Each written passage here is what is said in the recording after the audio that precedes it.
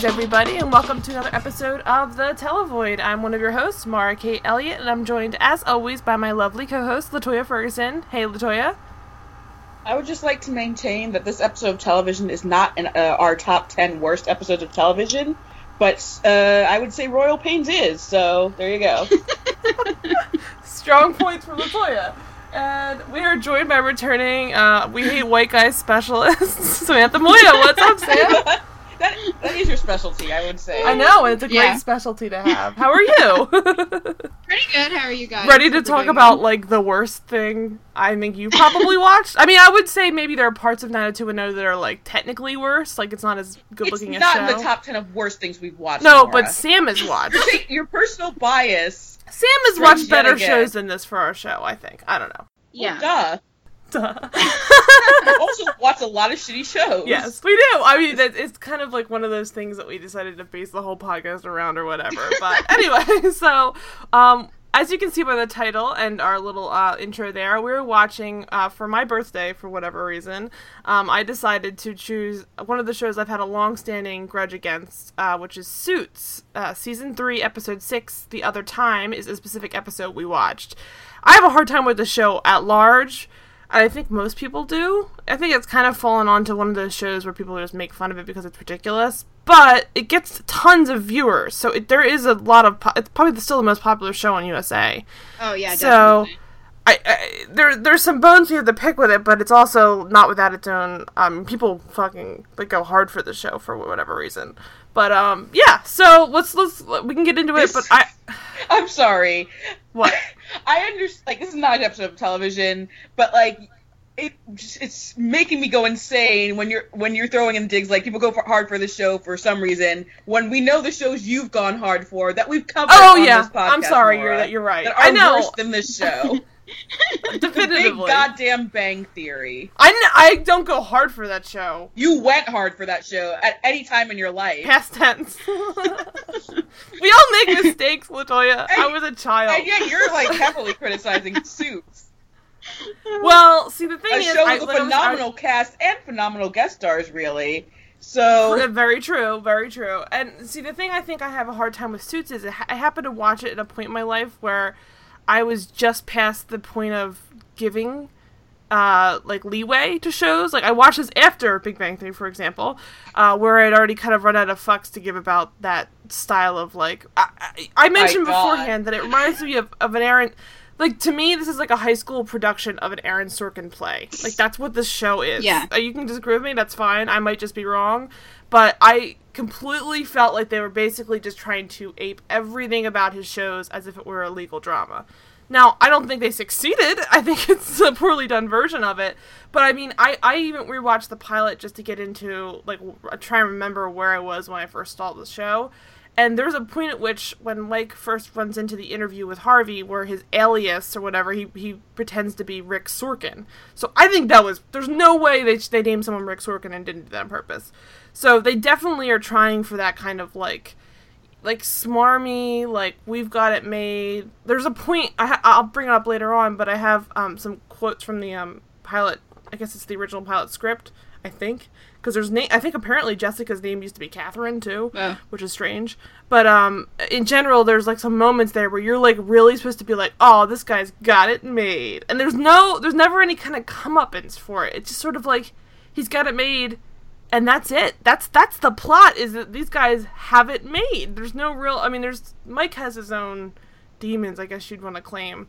But, really, you're supposed to kind of look up to these people, to some degree. Like, which I find baffling, because I find most of what, especially Mike, especially in this episode, we get it, Maura. You hate Mike.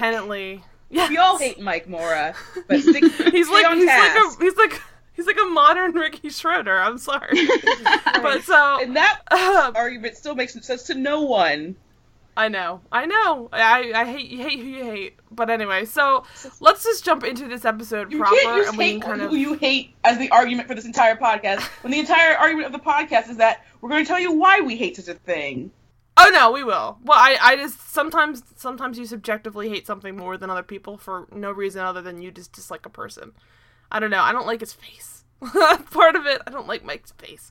But anyway, so it starts out with the background on this season 3, which has been, I guess we'll sum up real quickly. It'll be Rachel got into law school, which Mike is mad about because he doesn't want her moving away, which is crazy.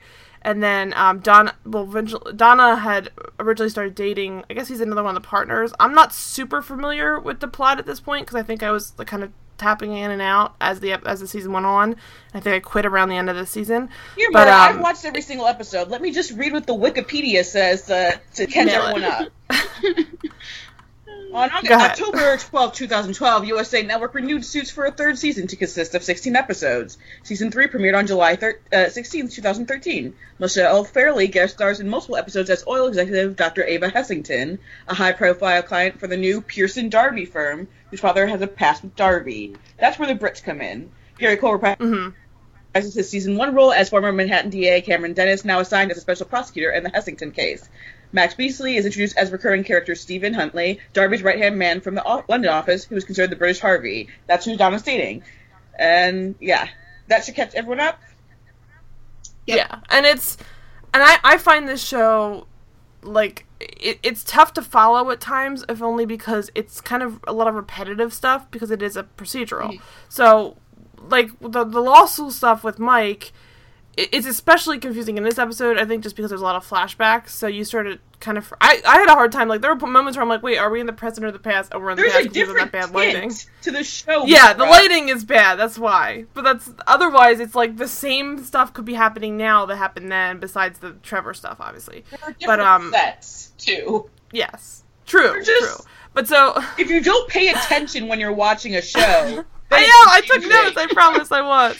So anyway, the episode starts out with Donna and Lewis in the elevator first coming upon the Harvey sign right afterwards. So they kind of do a little, like, banter. Then Lewis gets... The firm is now Pearson Darby Spector. Right, which is like, which is, if we don't know, the main protagonist of the show, played by Gabriel Macht, is Harvey Specter.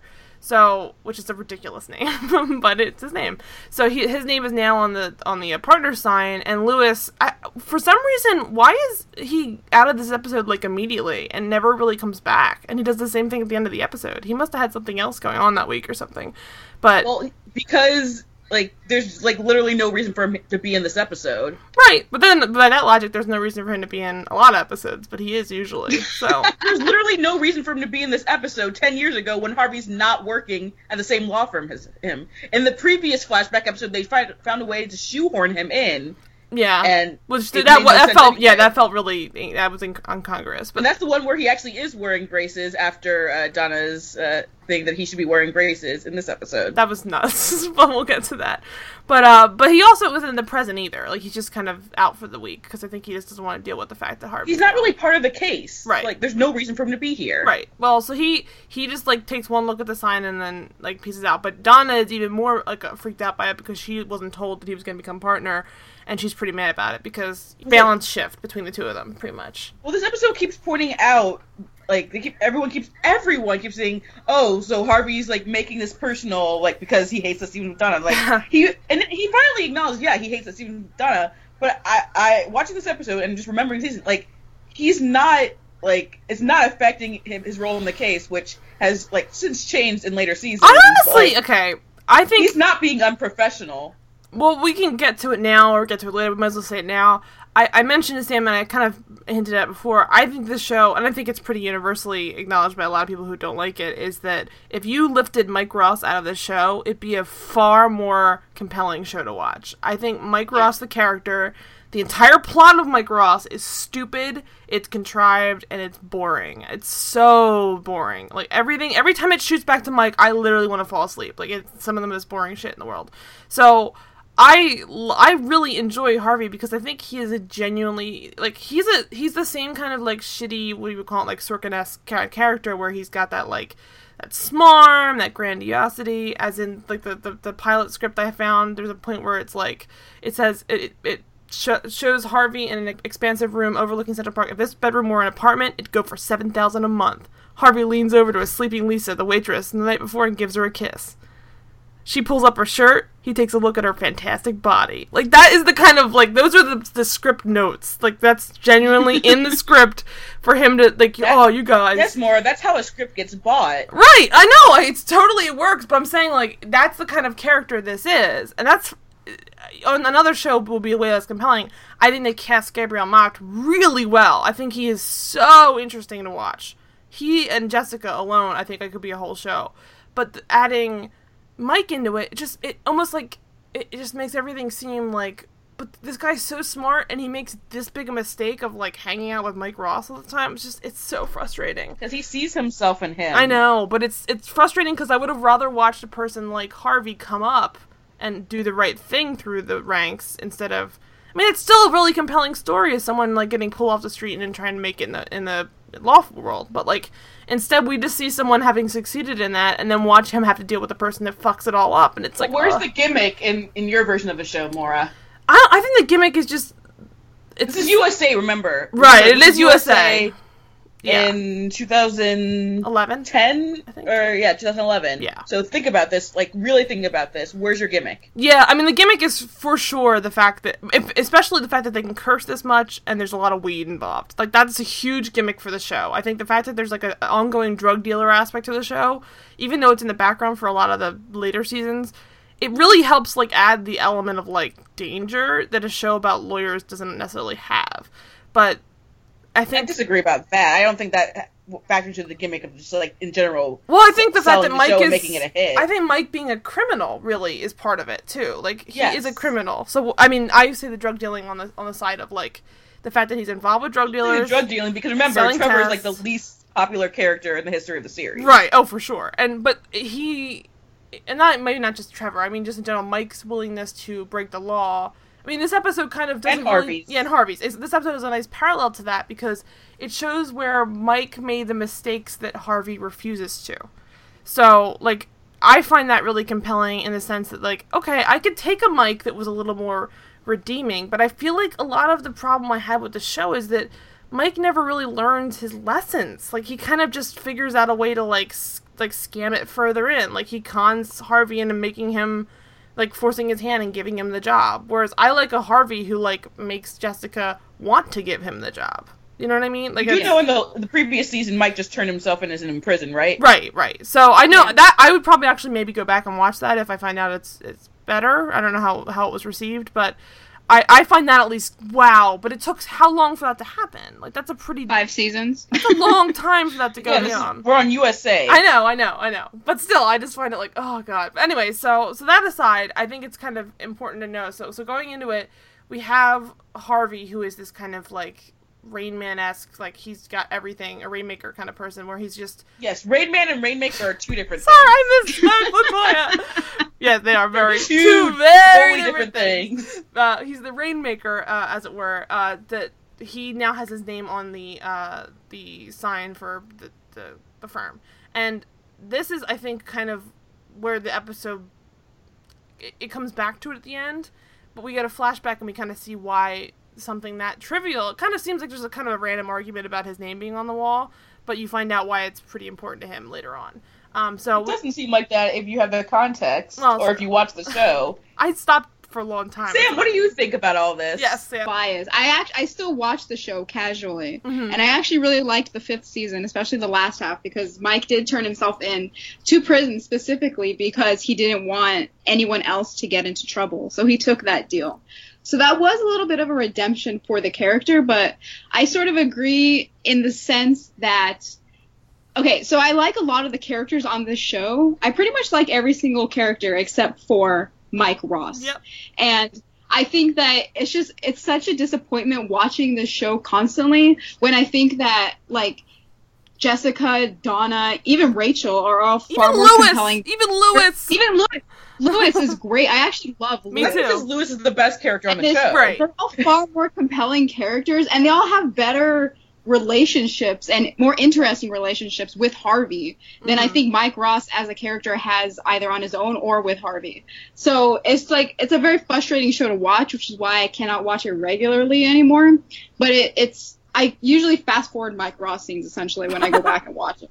That's and you probably miss like basically nothing. You miss him doing like some grunt work. You really don't. Like I've gotten the whole Laura, considering how you seem to miss whole huge plot, you might miss things by skipping scenes. I miss things on a regular basis though, so we shouldn't judge things based off of my ability to miss them.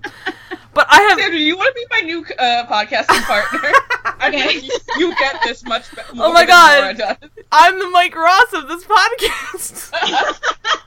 You want to be the Jessica to my Harvey? Oh my god! I will definitely be the Jessica to your Harvey. Oh Jesus Christ! Well, so get out of here, Mike Ross. I gotta get my life together. I gotta stop smoking weed.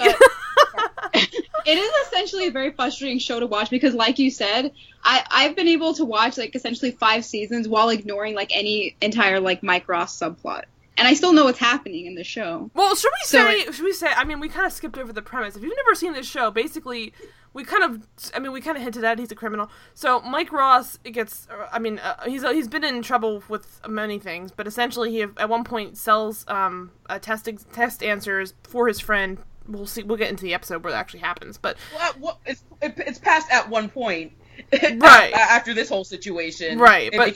It was still like it was the premise of the whole show at the beginning though. So I'm just gonna skim real quick over it. Is that basically Mike is not really a lawyer when the show starts. He is just a person who's a genius who can memorize law books and understand. Like, you can memorize anything and understand it. Basically, yeah. He's like a I guess eidetic memory is kind of what you're going for, but they never really use. It's a photographic memory. Yeah, essentially. So he can read a book and he'll remember it for like 10 years.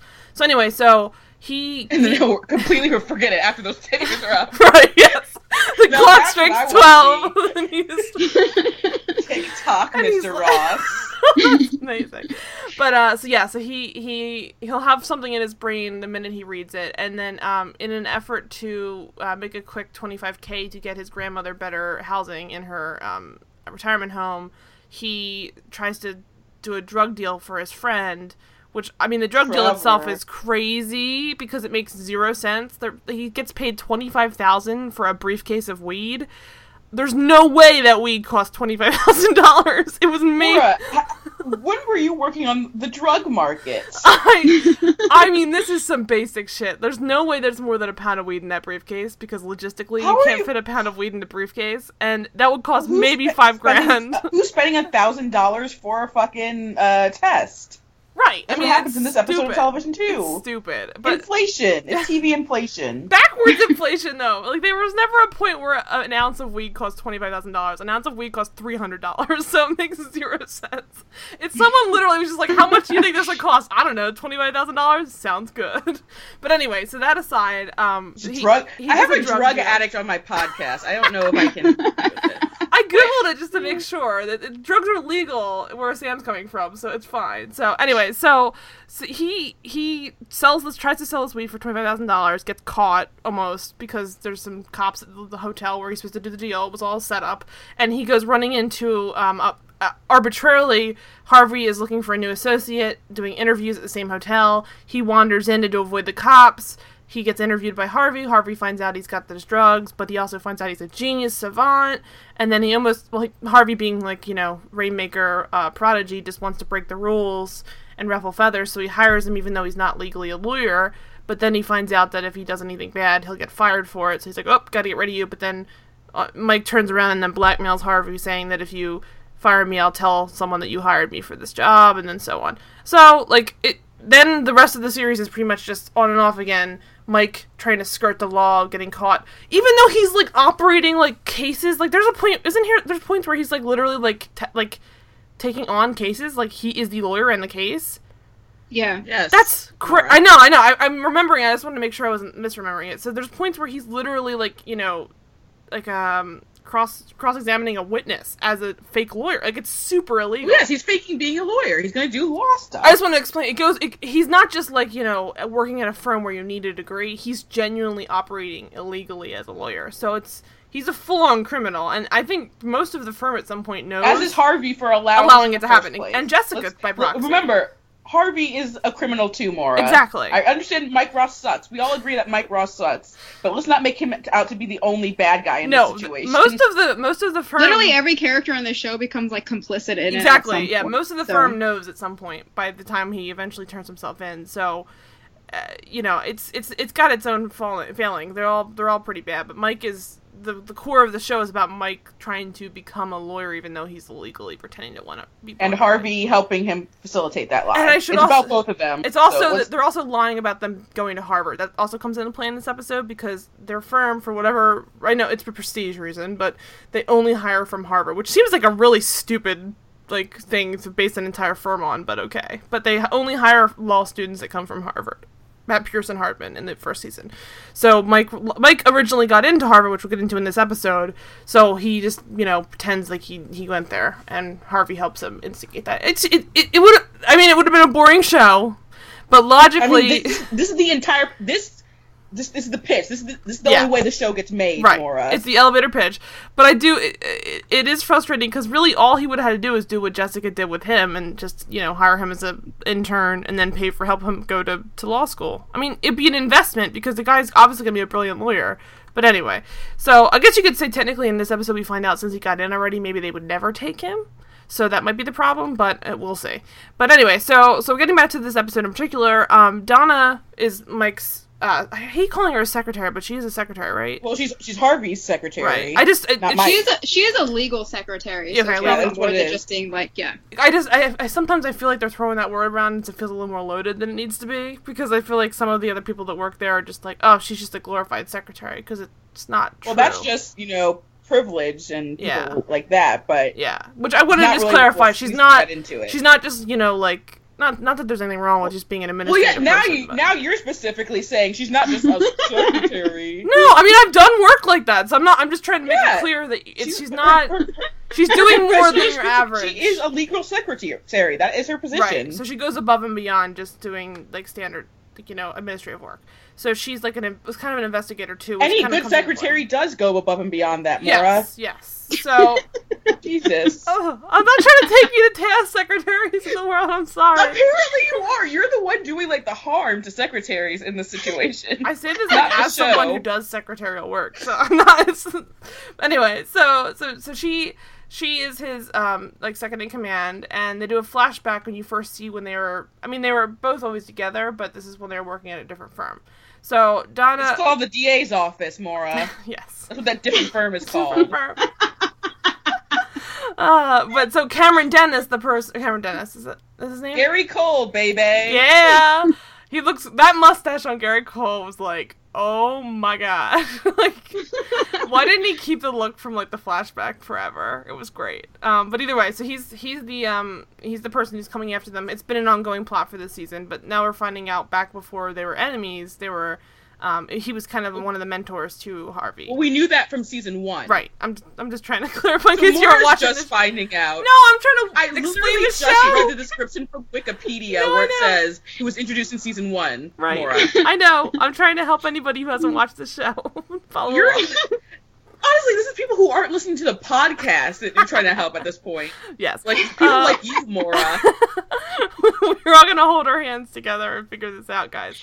But yeah, so back in the flashback, Donna is noticing things pretty regularly. So we find out her not noticing the sign, that's why it mattered. Is she used to notice things about because Harvey. She's Sean Spencer. Yes, she is. She notices little things about Harvey that she can read him essentially, and then same. She says with anybody, but he says you're doing it because you're into me. And this is, okay, again, if you haven't watched the show, these two are kind of ongoing, flirtation, but they're always very, professional because you don't really know the specifics of what you're allowed to do because they are coworkers too, and he's also her superior. What you're allowed to do. Well, here's a don't. Don't fuck on the desk. Is the floor preferable, I guess? But so she's like, oh, I'm not into you. She's like, and also if you ever did have me, you wouldn't want to share. I was like, oh my god, Donna. I love these aspects of the show where I'm like, this is a really compelling show, and then it cuts to Mike smoking weed back in the day, it's a scandal, and then we're not there yet because here's the thing. Mm-hmm. I love that you want to shit on Mike because, I mean, who doesn't deserve to shit on Mike? Yeah. But you're ignoring a key aspect of the show that's actually a problem, which at the time seemed great, but it obviously wears over time, and that is the bro-y pop culture references. We get both LA Confidential and Untouchables, including Sean Connery, I all in forgot the span about- of 30 seconds. I just have And impressions. if you're going to go in on Mike Ross, Yeah, that's- you are just ignoring every other problem with the show. No, you're completely right, because I just wrote there. I know. I literally just wrote Harvey does impressions. Ugh, but I didn't even really like care enough to even write down what they were from, because they were just bad. See? They This were is the just bad. bias. They were just bad. But I also just didn't really. I was like, oh god, why am I even? Because this part of it was like, because it'll be such an interesting. But then you're like, okay, well he is like young Harvey, so you're thinking like maybe he's also just immature, but it's bad. But no, And the Donna pop does it culture too. references are one of the things about the show that always stuck out, because they do intense pop culture references, not just in flashbacks, but like on the daily, like in every single, like every other scene, basically, especially in a Harvey and Mike scene. Right. And basically, if you get the reference, like, especially if you're a woman, oh, you're so cool. If you're someone like Lewis, you either don't get the reference because you're not cool, or if you do get the reference, it's like, oh, you had a moment of coolness. It's like a gatekeeper to be able to have like so many pop culture references. Yeah. And that was a part of the show. Yeah, and Harvey. And you just ignore that completely because Mike sucks. because Harvey's attractive. But so I find I'm sorry to every podcast listener. I find Harvey, I think, just more. I don't know. Maybe I just think he's better in the He's a other better action- character, but this is a major flaw in the show, Yeah. which does not. It was something that was cool about the show at the beginning, and then when It you really watch does it, wear. Yeah, it's very flawed and like it ages the show. it really And does. just like for what seems like a cool thing in television at the time. Yeah, basically. yeah. So they kind of, you know, they go back and forth about it, and they. So Gary Cole says to Harvey, basically, that he needs to stop acting like he's in LA Confidential. Right. Then Harvey brings up how he once shot a dead guy because Connery did that in Untouchables. Then Gary Cole starts doing his Sean Connery impression. Harvey mocks that, and then when Gary Cole leaves, he does his own Sean Connery impression for Donna. That's what happens. You actually see Donna in the background of the scene, like, she's amused by this entire thing. So it's not people being confused by a bunch of impressions more. That's not a part of what's happening in the scene at all. But doesn't at some Did you point? watch the scene? But doesn't Bertha come in and like think, "What are you doing?" At some point, she kind of gives him a look, like, "What are you talking about?" She does that after. She does come into the scene, but she's doing that Yeah. regarding the She does that intense after, flirting they yeah. always do in front of her. Oh, okay. I was misremembering, I think. Sorry, guys. But so I find Intense note, my ass. yeah. Well, my notes are mostly about how Mike Ross sucks, and I did the math about the weed, so I have notes, guys. They're just very specific. But yeah. So I find Also, the big black sassy secretary's name is Bertha. Bertha, which Because is of course it is. Of course it is. Yeah. So Mike, in the other flashback side of things, we get two flashbacks throughout the episode. We have the flashback where we see Harvey and Donna first kind of like becoming what they are today. I mean, they've always been that way, but this is where they really kind of they move on to become part of Pearson Hardman when Pearson Hardman takes over. And we also get the side of things where Mike is first getting caught for selling the tests. So I would assume they don't say as much, but I think they're also happening simultaneously at the same time because Yes, they'll they're cross. happening simultaneously because there's literally a scene where they're in the same park, Maura. Right, I know, but I'm just okay. Anyway, so Jesus Christ. anyway, so Mike's smoking and he's celebrating getting 100 on his calc test, and then also Trevor freely admitting to a Remember, felony. the kind of juice who says negatory. He did say negatory. Oh my god, he's the fucking worst. He again like freely admits to committing a felony and then having gone through Mike's mail, and he has opened up a letter that tells him that Mike got into Harvard, and Mike like freaks out, understandably excited because he can't wait to go to Harvard. And back in the present day, Are you kidding me, Maura? what? You're ignoring the first instance of Motherflucker. Oh, I wanted to ignore it altogether. That's why. Also, the fact that Trevor is "quote unquote" only dealing to friends and family. Right. Yeah, sure. Sure, Trevor, sure. But oh my god, the motherflucker, what? Why? Why did no? So, we should maybe also go into, since this show is on USA Network, I'm not even gonna lie. Part of one of the reasons I was originally drawn to it is the fact that they were just dropping shit all the time. I find the first time I knew you could say shit on I USA, know, right? The show. And not only did they say shit on USA, they fucking said shit every second of every episode. Like I used to do shit. a weekly shit. Yes, count. I remember that. This is hilarious. There used to be literally like, I would say like 20. Well, you would have better guess than I am. Like it was 20, always double digits. It's crazy. There's always one, like, at least, like, in one scene. That's crazy. Which is, I mean, I love it. I'm all about it. Even though I'm like a child, because it really doesn't matter. I can just watch HBO and they're gonna say shit every 5 seconds anyway. But it's something about it being USA. It does was seem scandalous. distracting, though, 'cause it's like the only like curse word that they use. Yeah. So it is. Well, besides Mother Flecker, Sam. That was the Yeah, worst. season 2 was the season I did the shit count. Didn't they also, do they ever drop anything higher than shit? Or no? No, Okay. they don't even like anything they even could on say par with fuck. it. They don't really drop, which is the distracting part. I think they could say fuck, I think, but they don't ever, they never have. Okay.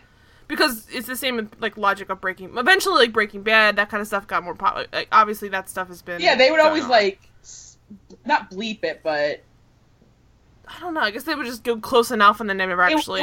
like Breaking Bad wouldn't bleep it, like, but they would like It's what one They a were season. only- cover They were only, over it. as far as I remember, like One in a Breaking season. Bad, you're only FX allowed is, to use like one. You're only allowed to have like one F word like a season, Yeah. or something like That that. was the rule of thumb, I Yeah, believe. and they would always kind of silence it a bit. FX is actually the first, like, in these basic cables to like break like the fuck barrier with the People versus O.J. Simpson. Oh right, you know what? I didn't even really think about that, but you're completely right. When do you think about anything, Maura? Pretty rarely, but like that really stuck out to me. But it's almost like when you're watching shows like that, you forget you're watching it on cable. Like it's like, oh yeah, I'm not watching this on demand or something. Like, I'm actually watching it live on cable, which is crazy. So the shit part of things doesn't really matter as much as episode, but the Mother Flecker is important because I guess that's just them.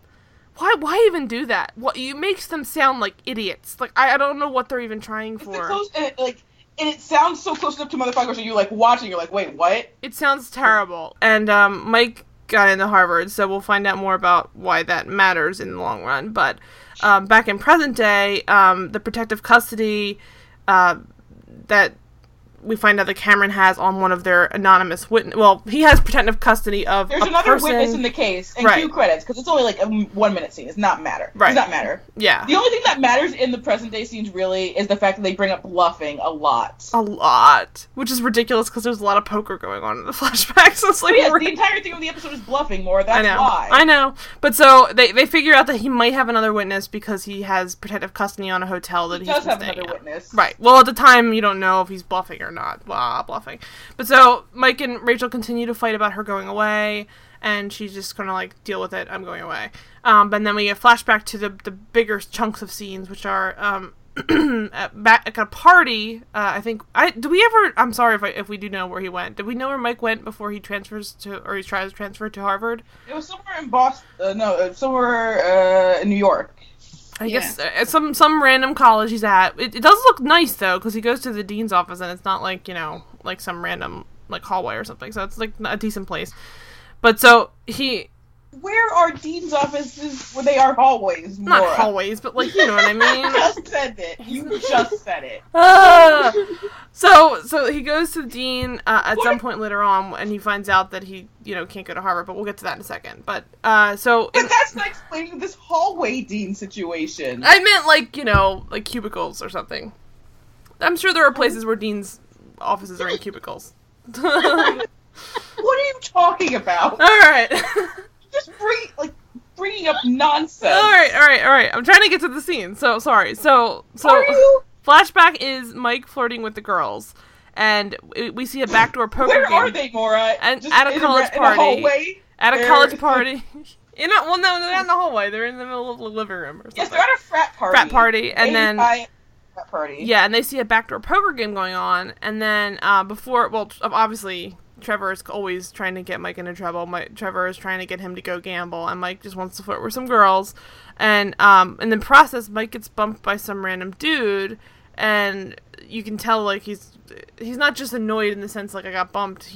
They're kind of just beefing. And Mike says that apparently he remembers Mike's photographic memory. He remembers that he once did the same thing. I think that's just a memory in general, honestly. Right. But he's I feel like you would remember that kind of thing. he has a regardless of your grudge. memory. He has a specific grudge, and he's like, I'm not letting it go this time. Against that douchebag, which neither of them can call anyone Right! douchebags. They're all douchebags. They're all Everyone's douchebags. They're at a everyone is frat party douchebag. hitting on girls.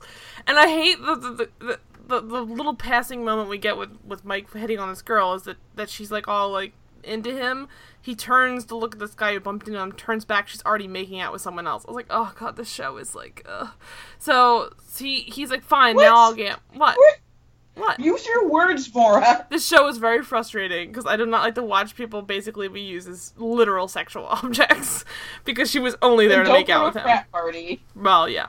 But so he's now super interested in gambling because this guy just cost him his chance to hook up with that girl. And he starts... No, Trevor cost him his chance to hook up with that girl.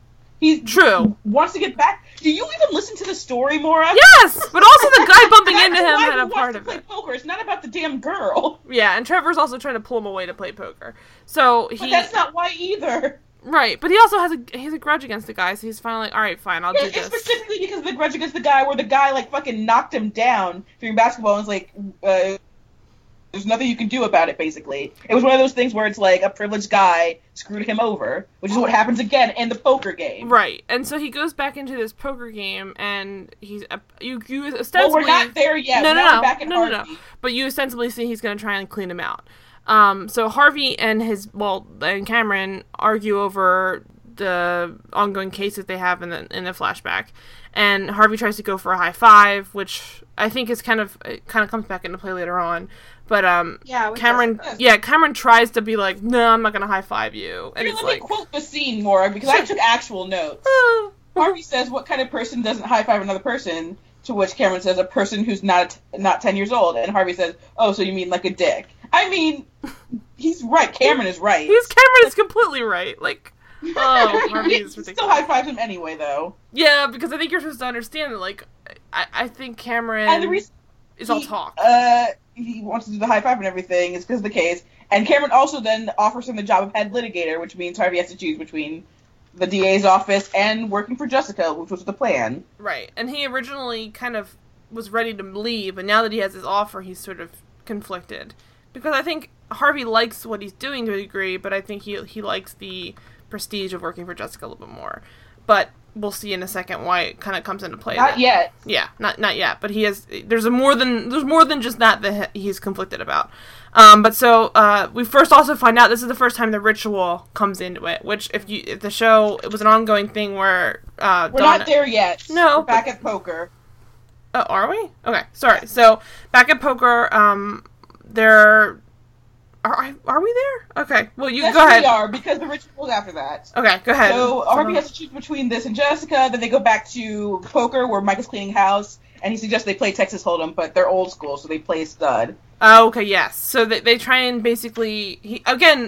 Mike is eidetic memory, but I think we're also supposed to understand that he's able to count the cards. Like, yes. I mean, it's very explicit in a second, but like you can make that assumption even just based off the idea of him playing poker is that Mike is going to count cards, which is also cheating. Yes, for the record, that's also cheating. But okay. Well, now we're at the ritual anyway. Yes, it's just a small thing. But yeah, now we're at the ritual. So when the ritual's created, it is a lot.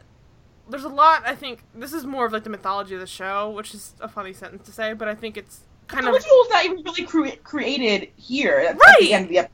It's really the end of the episode that comes into, because it's kind of like a goofy ongoing joke. Is it like the ritual seems like a ridiculous thing that the two of them do, but here it certainly seems a lot more about just like flirting and Harvey literally trying to fuck Donna is basically what the ritual was created to do.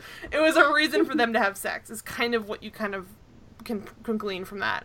But they're interrupted in the middle of this because Bertha has found a file on the Mackenzie case that they're going through, which apparently would have ruined the entire case. It's like basically they had evidence that it's something about like a drunk driving test or something, so it would have just proven the defendants, I think, that they were trying to get acquitted. That would have made them look much differently, and they should have... It was about how the eyewitness had been drinking. Right, and it should have been included in discovery, but Bertha's like, well, I don't know why it wasn't, so we're going to have to let them know, and it would have ruined our case. Bertha more, like... Sorry, Bertha got no. I felt bad. Has. She really just hands it over and, like, you guys take care of this. It's like, well, okay. Also, where Donna says that she doesn't get involved with the men that she works with, which, as we see in the future, is not true. It's not true at all. In fact, it's in this present episode, future. But she did get involved with someone she didn't work with, actually. So yeah. So they take it over. They're just like, oh man, we're screwed. And then we get back to more of Mike betting aggressively because now he's full on just counting cards. He knows exactly, because of course Mike's trying to pretend like he's just playing the game of poker, but Trevor being like, the way that these two are set up, it's kind of just like, I don't even know, there's no real, I can't find like an analogy for another pair of friends that are like this, but it's sort of you probably have an analogy if you actually know what happens in the scene. So what happens in the scene first, Maura, then you can create the analogy. Okay, so, well, no, I don't have one, but basically the way they're set up is that Mike is kind of acting it's like, a toxic relationship. It is. It's completely toxic. Analogy? Yeah, that's true. But it's sort of just like Mike is playing it cool until Trevor's like, come on, man, tell me how it's really done. And Mike's like, okay. And then he like brags about all the cards he's counting. He knows what everybody's holding. He also guesses like the percentage, but he basically thinks that the guy he's betting against, the guy that bumped into him, has a straight. Or he's completely bluffing, but odds are he has a straight. Or Trevor's just asking how does it look, because Trevor actually has no idea how to play poker, True. Which is what they actually show, because he like doesn't even like when Mike tries he's to saying play what it the guy off would have. first. It's like Trevor just does not understand poker. Mike so that's also, what he's explaining right there. Right, but Mike also does kind of play it off at first like he's just playing a game of poker, and then he asks for more detail. I'm like what's on the inside Mike's head is like a wondrous place, basically. That's because, again, Trevor literally does not understand poker. Like, Trevor doesn't understand anything, pretty much, but yeah. He's the worst. He understands, like, drugs, dealing, obviously. Even then, not really. He's this not is his good first at it. time, though. He's, like, has a drug-dealing empire at the beginning of the show. That's the thing. Oh, God. But yeah, he's literally, he doesn't even know what a straight is. Like, he doesn't understand poker, so he's literally asking Mike. And then Mike needs more money. And then Trevor's like, I have $1,000 on me from the weed. And so let's just bet that, which is a terrible idea. But, they're just two guys at a frat Not party. really, because he thinks it's a sure thing. He does think it's a sure thing. But again, it's a sure thing if they don't cheat. Right, they but do. you should assume that they're... I guess maybe you don't know, but so either way... I actually assume if he's been beating him the entire time. Right, exactly. So they gamble the $1,000, and Mike realizes, oh my god, since he has, way better cards than he could have possibly been dealt, he's cheating. And he, basically jumps up, screams he's cheating. I also was, confusing. There's, a bunch of people watching this game. Why would there be, random people, just literally loitering in the background, oh, yeah, an interesting game. I guess it was a time when poker was... Mike if they need to. But, there's just random people there that They're frat bros, Maura. But there was, do things in packs. But there was just random people there. They're girls and random people walking around. I think they were just interested in the poker game, which I guess is maybe interesting to watch. But I don't know. Either way, I would choose poker, and I barely like poker. But so they call him out for cheating, even though Mike was technically also cheating because he was counting cards. And he's like, but he's not adding cards to his deck. Yeah, they were cheating in a sense. I think it must have been a situation where people were passing him cards or something, or that's actually cheating. Yeah, and so he's like, the guy that bumped into him. He's just like, why don't you call the cops? Because obviously you can't because it's illegal. They're drinking underage. Because they're supposed to be under 21. That's what. I also think gambling's illegal, so I'm like, that's also not legal. But all right. But they can't call the cops because they're drinking underage, and he's like, and I've made sure not to drink basically anything. I'm like, so it's only you guys that are gonna get in trouble. And Mike's just kind of like, oh fuck, they were out $1,000. And Trevor, once again, I feel like Trevor, most of the show feels like he's, I don't know. I think he's making the bad decisions, but he's putting it all on Mike. Which I say, not even liking Mike that much, but I think a lot of what Trevor does is make the decisions that Mike wouldn't make. So the problems that Mike has is usually dealing with the problems that Trevor got into. Plus, there's the fact that Trevor's clearly jealous of Mike. Yes, severely jealous, because Trevor's an idiot. And then he uses that to get barely Mike, functional. Basically. Yeah, and because they both came from. Apparently, also Mike's grandma uses that. Yeah, that was it. That whole scene. Fuck you. Oh, I hated that grandma scene. Oh, Jesus. I mean, she was trash. Try not to be happy she died. She was trash in that scene. The whole scene was terrible. But yeah, she ruined her grandson's life. She did. She absolutely, unequivocally, she ruined his life. They all did. I have thoughts on this. We'll get to that in a minute. Mike's a dummy, but at that point in his life, if he could have actually made something of himself, it would have been great. We'll get back to there. Listen to a stupid grandma. I have so many thoughts on this. We're almost there, but we'll get to there in a second. So, and then she has the audacity. I'm sorry. Then she has the audacity to be like, "Oh, I wish you could have been more." Like when the show starts or whatever. It's like, no, this is your fault. He's less. God, she's trash. She's trash. Continue. She's trash. We'll get to that. You, there's Grandma. a lot. There's a lot of that. There's a lot of that shit throughout. But so Harvey is like such a weird character. Like he should be so textbook boring, but he's just. I do think it's a casting of Gabriel Macht. I think that's a huge portion of it because anybody else with this kind of performance would be really casting boring. at the same time. It's clearly what the character is supposed to be. We're a show on USA, Maura. I know, but it's like he's just literally staring at the sign with his name on it in the hallway. It's a weird scene. Like that's kind of bizarre for anybody to just be standing around doing. He's standing around doing it because he specifically called Mike over there to show him that. That's true, I know, but it's a weird scene of him just staring longingly at his name. Yes, the scene is him asking who Cameron's witness, and Mike sees the partner sign. Literally, the present day scenes are like 1 minute long more, and we're back to 10 years ago. Yeah, in the flashback, the names were different. Gordon, Schmidt, and Van Dyke. Which is like, who the fuck terrible. are these people? I know, and I guess they were all just the people that Jessica will find out to go over. Yeah, those are the people that Jessica overthrew, I think. I know who they are, but when you see that sign, you're like, who the fuck are these people? Have we ever met any of that them? sounds like a much better show. I know, right? A much better show than what we actually got. Yeah. But so Jessica, in the flashback, takes him up to the roof and offers him a position because she and Hardman in this time period are getting ready to take over getting the partner's position and taking down the firm as theirs. I never understand fully how this is even something that could happen, but it happens constantly on the show. But like, there should be at some point, shouldn't they put some kind of like bylaws in that they need to have everybody there or something that they can vote on this stuff because it keeps fucking everybody over. They do make the bylaws later. Maura. Yeah, well, but not watch the entire show. Okay, but not by the end of this episode because Harvey already goes right back on it again. But anyway, so and they got everyone else like apparently to vote for them. I thought it was crazy, but yeah, but Jessica's great, so I can see her doing it. But Harvey just seems sort of out of the blue later on, but he is also great. So anyways, in the flashback, so Jessica offers him the position, and this is like kind of where he's getting conflicted because he's interested in the position because she's also one of his mentors, and he's obviously I think he always was meant to be in some respect a kind of litigator that he is for Pearson Hardman. Yes. The DA office he's good at, but it just doesn't allow him the same amount of, honestly, arrogance. Because I don't think you could be quite as arrogant with the DA. Well, maybe you could, but...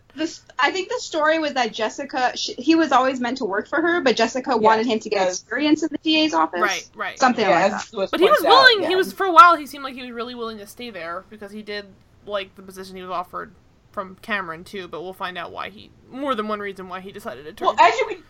Maura, if we've used context clues, like actual dialogue in the show... Right, I didn't want to jump ahead. See, Harvey's more of an idealist at this point, so of course the DA's office, is alluring to him because he's the same guy who's asking Jessica what about honor with regards to the that was whole so sweet. Taking over the company. I was like, this is such a baby Harvey that he would even ask these types of questions.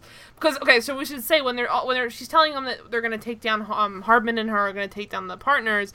He says, "Well, aren't you going to tell them?" Because they're doing it. She says it in such like a badass kind of way too, where she's like, "We're taking them at night when they sleep or whatever." I was like, "Oh my god!" But so he says, like, "Well, shouldn't you tell them that you're coming? Isn't that like about respect?" And she's like, "The true respect is not telling them." And so he's sort of a little thrown by that, but it's still like what I was saying. He's very, very much, I think, just naive at this point. He's never done anything like that, so he thinks it's just kind of disrespectful for her to pretty much just commit mutiny. They're overthrowing the partners to take over the firm. And Jessica reminds him that you shouldn't judge a man until you've walked a mile in his shoes. And then, of course, hinted that he should try doing the same with her, which I think one of the more interesting relationships on the show for me has always been Harvey and Jessica, because it's so much of it is you can never totally read where Jessica's coming from, and I love that. Like, she's a very complicated character too. And a lot of times when you have a mentor, they tend to be a little bit more black and white some of the time. She just seems sort of just as complicated as he is, almost more so at times, because you almost kind of get where Harvey's coming from a lot because the show's kind of based from his corner most of the time. But anyway, so they tell him about that, and so also back in there in the background we find more that Trevor's pretty much fucked without having that money, because he stupidly, as Trevor does, bet the $1,000 without having any kind of a backup plan on how to get the money to the loan shark, which is the drug dealer himself loaned him the money. The drug dealer, it's not a loan shark. Right. There's a difference. Sorry. So he loaned the money, and now he's basically got to get the money back. I'm not really sure why he has no other way to get that. Couldn't he just take some kind of a short-term loan? Maybe he has terrible credit or something. I don't know. Stupidly, how is it a loan? The only short-term loan. I don't know. There should be something better than being like completely illegal or trying to take a baseball bat to the guy, which doesn't even make sense either. But he's trying to go. He's taking a baseball bat to the guy. He's taking that as protection because he needed to use a baseball bat. It would not have worked. You're making me defend Trevor just because of your misreading of the scene. No. I just mean, like, how would so much. How would that have worked? Like, what was he planning on doing there? Just getting the money back from the. Like, that was just not. It's going to be rolling. He was going to tell him he does not have his money, and then in preparation for the inevitable attack, he was going to have a baseball bat just in case. Okay. That's what was going to happen. All right. Well, I thought he was going to go back to get the money from the frat guys, but that makes more sense. So Trevor kind of just is in a tough place, and the only other he throws this out there. This is what I'm saying. This is why I don't like Trevor, is he has these types of moments where this is why. Well, just everything reasons. About Trevor. Yes, but this Sam, did you have watched the past season? Can you inform Maura that Trevor is still garbage? Was he in a different form? Yes. What's he like now? Yes. Well, he was the key to turning in Mike. Actually, why? What happened? Well, he was the one who comes up to Mike and in all kinds of moral superiority, basically telling him that he's living his life wrong, and if he actually, I think, was he the one who told him that if he actually loves Rachel, that he wouldn't do this to her or something? Yeah, I don't know if Trevor is found Jesus, but he's engaged now, and he's a serious man now, and he's you have to confess or whatever. Dude, he's fuck trash. You. I mean, Mike should have confessed a long time ago, but testifies still. Against Mike. He does. Trash. He's trash. He's trash. He's trash. I hate him. But so in this scene, is what you died for, Graham. This trash. Jesus. But so in this scene, this is what I'm saying. He kind of has this. It's so manipulative because even though he does seem pretty ready to go with this baseball bat, he also happens to have this back pocket plan where Mike sells this test for money. Come on, you were thinking this the whole time. There's no way he was just off the top of my head, the one thing you could do is completely be illegal and sell this test for hundreds of dollars or $1,000. He did say that earlier too, right? But Mike, I think, is constantly saying no to that, so it is probably one of those things he recommends a lot. But I think Trevor now knows I can really leverage this for that money, and I don't think for a second, if they had not been caught with this, I think Trevor would have tried to make him do this all the time. I think that would have been Trevor's new thing. Is that now I can just get money from Mike doing tests. Because I feel like Trevor in general is just how can I milk Mike for as many things as possible? And Mike, I don't even like Mike that much, obviously, but how could he not see? He's so blind to this. I guess because he's a longest friend. His Graham is telling shit. Basically. But it's so. I mean, eventually, even in the pilot, raised to not see how shitty Trevor is. In the pilot, he does come to a place where I think he almost does break ties with him permanently, but even then... That's because he's in love with Trevor's girlfriend. Well, yeah, but there's the whole other part where he just basically almost got him arrested again. But on top of that, I just find it really Trevor just should just be in jail. He's a criminal. He's just the worst. And Mike keeps feeling conflicted, Trevor's the one that gets caught all the time and blah blah. I'm no, it was Trevor's idea, and it was his money. Trevor's always being caught. It's the worst. And we'll get to that. Caught. We'll get to that in a moment. But so he convinces Mike maybe we should try and sell this test for $1,000. Or $100. I'm unclear again on the money thing because there's no way that would sell for $1,000. It's a test for $1,000, Nora. That's nonsense. No one would buy it. It's because the test has only been taken once, and it's not on the market like any other test they would sell. It's stupid though. So there's a huge demand. But so Donna sell one test. At the same time, Donna figures out that there's been a file there that was stuck in that was not there from the beginning. So this is the same one that was supposed to be in Discovery, and was not. No, we've already found that the file was. Yeah, this is. Donna sees that Harvey is pretending the file was there the whole time. That's how he's doing it. And I like this. I think this is a really interesting moment, too, because I feel like it's close enough that it's very Harvey, because he's doing it, he's illegal. It's illegal, but it's still ethically probably a little bit less gray than certain things he could have done. So he's just sort of trying to make it like, whoops, I didn't realize it was there, but it's here now. So he had like that kind of plausible deniability of it. Whereas Donna's like, it's still illegal. Mike being a criminal while you're like praising this. No, Harvey's full on a criminal in this. I'm just saying there's an ethical element to it that I think is a little bit more above board. I think Mike is just more annoying. I mean, if Mike did do the same thing, you'd be like, he's a monster. Yeah, I would definitely.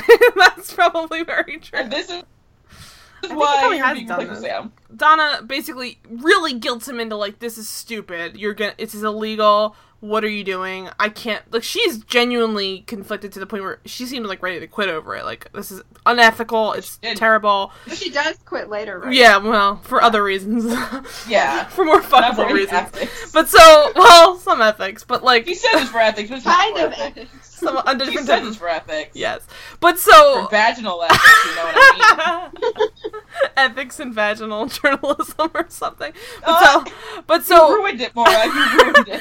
But Harvey really condescendingly says to her, which I find... This is where he talks about how secretaries are the worst. Your favorite part, Maura. Yeah, so he says to her, do your job, pretty much, just like... And he also says, I'm here. He was like mimicking what Cameron Dennis had done to him like earlier in the... I think ongoing, and that's what he's been doing the whole time, which is kind of sad, too. Like, what a shitty boss he must have been if he's been doing this whole time, but either way, he says to him, I'm here, and he puts his, hand up high, and then he's like, you're here, and it's like a full, like, foot lower. It's a pretty demeaning thing to say, no matter who's saying it. It's secretaries deserve, right, Maura? Like, the self-hate it would cause for me to say yes. But so back in the present, Mike and Harvey are still trying to figure out more about this ongoing witness thing, and then he just figures out that, like... Mike calls Gary Cole Tom Selleck. And they say bluffing a bunch. Now we're back to 10 years ago. It's so pointless. You don't have to go as long with these present day ones as you're trying to. Why are the present day scenes even like there? They could have just done it all at the beginning and the end. They don't need to keep sprinkling them throughout. But whatever the case. Do you understand how television writing works? I feel like you don't. I don't know. But it's sort of like one of the weird things about like Suits does these episodes periodically where they have like these flashback episodes, but they're always like really successful, and then it's like. There's always like no reason as to necessarily why they're doing flashbacks or even like how it's connected into the present. It's always been like a very weird thing, I feel like, that they've done with this show. Yeah, I mean, even this one, there's obviously a parallel there, but it's still, you could technically say it is kind of in some parts of it, like the Mike parts of it are a little bit less. I mean, the bluffing part's similar, but that's about it. It's just a random moment of his life. The successfuls are like, we should do this again. Well, the first one was very good. The first one was probably one of their stronger episodes, I think. It's because it dealt a lot... Oh, I mean, stronger than some of the stuff that eventually happened. But I find I remember how they promoted that. It's like, hey, Mike and Harvey crossed paths once before. That part was shit. That was always shit. It was not good either, I think it's only have strong... rose-colored glasses. It's like they pretend that Harvey's not a criminal, too. Yeah. You know how it is, Maura. Mine are pink. They're not rose. But so I think the strong parts of that are just the Jessica, Harvey, Donna parts of it. That is always just very compelling because I think you mean like the strong parts of every episode. Every episode, yeah. Actually, even Harvey's not always the strongest part. No, it's mostly just Donna, Jessica, and Lewis. What was it? It was the previous season that was his mommy issues in therapy, right, Sam? Yeah. Oh, Jesus. What? That was garbage. Oh. His mom literally, like, the whole beginning of the 5th season. All Harvey's The whole mommy beginning issues? of the 5th season. Yeah. Oh, that's you actually need to watch the 5th season. I might want to go back and watch this. I mean, because garbage person Mike actually, like, goes to jail, but there's other, like, weird fun stuff about it. Mike is, oh, God.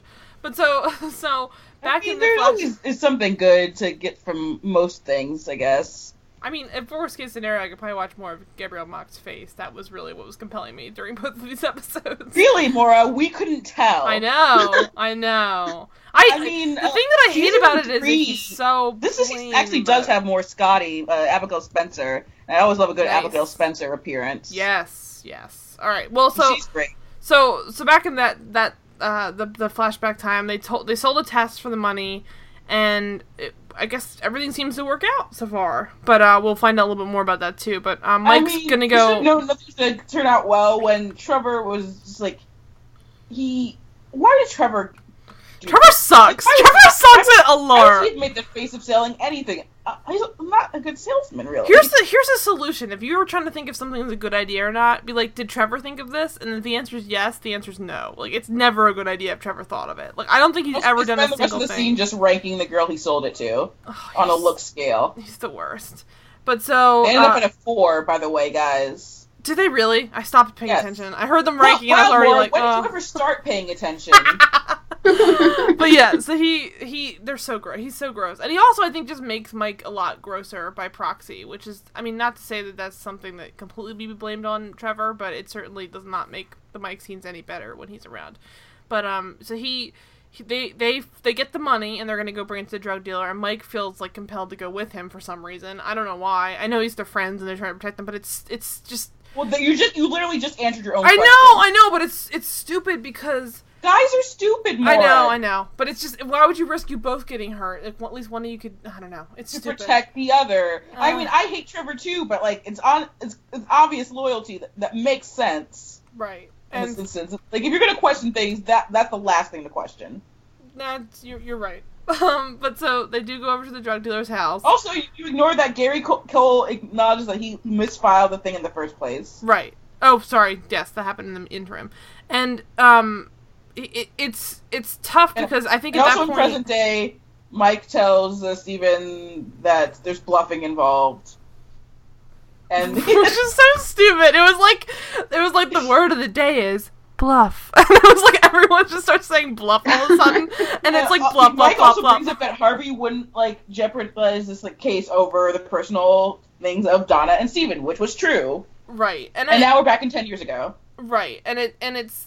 I found it to be partly just the stuff with the Gary Cole stuff. It was kind of blindsiding because up until this point he's obviously a complicated person, but you didn't, I mean, we know the current day version of him is crazy, but like this Gary Cole? Yeah, well, I mean, to a degree, but we didn't know he was willing to... Why we're talking about that, because we're at the Omar scene right now. No, so I just meant before we jumped over the he knowingly buried it, that's a pretty severe thing to do. Like, he's just basically like, yeah, I fucking did it on purpose, deal with it. Like, it is a very strong stance to take, I think. That I'm not only doing things illegally, I am gleefully doing them, and you get the idea that he's done it multiple times and will continue to do it. So, I found it to be kind of really off-putting. But so anyway, so we get back to we kind of had the idea that he was not a great guy from like the first the first season. But again, this is all stuff that's already been there, Maura. I know, I'm just trying to explain it if you haven't watched the show. If you haven't watched the show, Maura's not going to help you understand it better. Oh, okay, I'm sorry.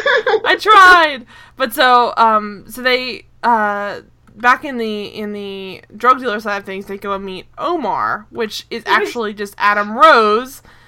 I don't know what to do with this scene. Back to Veronica Mars, who sold tests on Veronica Mars, and a storyline about goddamn selling tests. But, like... yes. This whole scene... That Omar is not a Middle Eastern guy or a black guy. It's a white guy who is obsessed with black things. Notably The Wire. Notably, here's why I'm never going to watch The Wire, because of all you white dudes who are obsessed with it. What the fuck is this entire scene? Like, what the fuck were they thinking? I mean, it's a terrible scene, but the fact that he is a white guy named Omar who's obsessed with The Wire, that was like the most, oh yes, we know white people are the worst scene. And I appreciated that, because it was clearly intentional in this case. Everything else is trash. Well, see, the thing, yeah, that side of it I definitely agree with, but then they go on and make Mike and Trevor so terrible on top of it. So it's like, almost like they do know... Mike. I mean, Trevor's garbage, but like, Mike especially, yeah. And it's troubling, because I'm wondering... I know Ross Trent. Ross Trent! Ja! But Rastafarianism. Oh, God. I'm linking that in the... Ross Trent right now. Oh my God, it's so good. But yes, yes, I. Oh my God. But so the trouble here partly is that I don't know. Like, so you're right. You're absolutely right that it's a great critique on white people being obsessed with The Wire and black things in general. But it's weird because as self-reflexive as that feels, they then make their main character, Mike. Trevor really does nothing in this scene. And so it's once they're leaving that Trevor joins in on the terribleness. Right, but either way, they make their main character just as bad or as worse in a way, because he's joking about how awful that guy was, but being just as terrible in the process. Like, it was so crazy. He speaks in the magical world of coolness, which is pop culture references.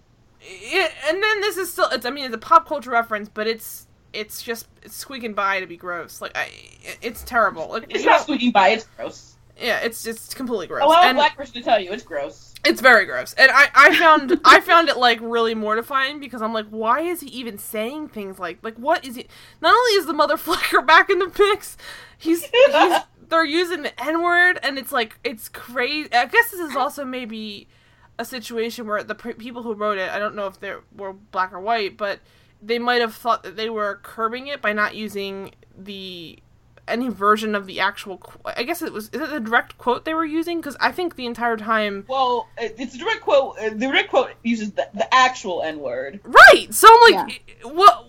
So you have to acknowledge you're not using a version of it that's I guess we'd say worse, but they're still using a terrible, like, I don't understand the logic that went into writing this entire scene. Like, if you're gonna be using any direct quote that involves the N-word, just say don't say the actual N-word, but say the N, it's hard to phrase it, but say the N-word. Don't give me a version of it. Like, what are you doing? I don't understand what they're even thinking. So they self-censored a little bit, but also they didn't, because they mistook the fact that was self-censoring. It's not. It's still offensive. So, and I mean, I'm a white person saying that, so I'm a black person. It was luckily Omar's white. He's very white, and of course the first thing Mike says in the scene is, "Where's Omar?" Because haha, The Wire. And from the minute he opens the door, the whole joke is basically like, "This is who you were afraid of?" What? And I get it. Like, the joke is partly supposed to be like, why were you freaking out so much, Trevor? But then they make it into a whole different... Like, it's almost like they throw that joke out the door the second they walk in. It just becomes more about, let's mess with this guy. But Mike's version of messing with him is still calling him the N-word. And it's, like, really weird. Like, and you're supposed to be, like, on this guy's side or something? I was just like, this is a shitty character. What's happening? Trevor white boy. Well, he said, yeah. He so basically they I don't even know what's going on. I don't even know how to phrase this without being super offensive, but basically... I mean, you've already offended all the secretaries in the world. So. I'm sorry, secretaries. Sorry, Bertha. But so, I found this to be, like, almost impossible to parse, because more or less Mike just sort of talks back to him reflexively in his own, like, weird vernacular, which is just this white boy quoting things half-assed, and being gross, and then he's giving him this, he's like, oh, here's more drugs, and he's like, this is for you, not the white boy, and I'm like, but this is a white guy saying this to two white, what? I want the flashback episode where Omar gets, like, jumped by, like, an actual black guy. I want that so badly. Same with Mike and Trevor. I would take that as well, especially if they're leaving. I was happy they were kind of jumped by those cops. So I was like, that's nice. But so anyway, they leave. And they Mike... weren't really jumped by cops. No, they were just, Black people are actually jumped by cops. I'm getting topical now. You're right. So, they do get arrested. He gets arrested. They weren't even cops, though. They were just campus police, I think, right? I don't know. They look like campus police. But so, either way, at least they got, like, kind of what's coming to them a little bit. Not Mike, but Trevor did. But so anyway, so the...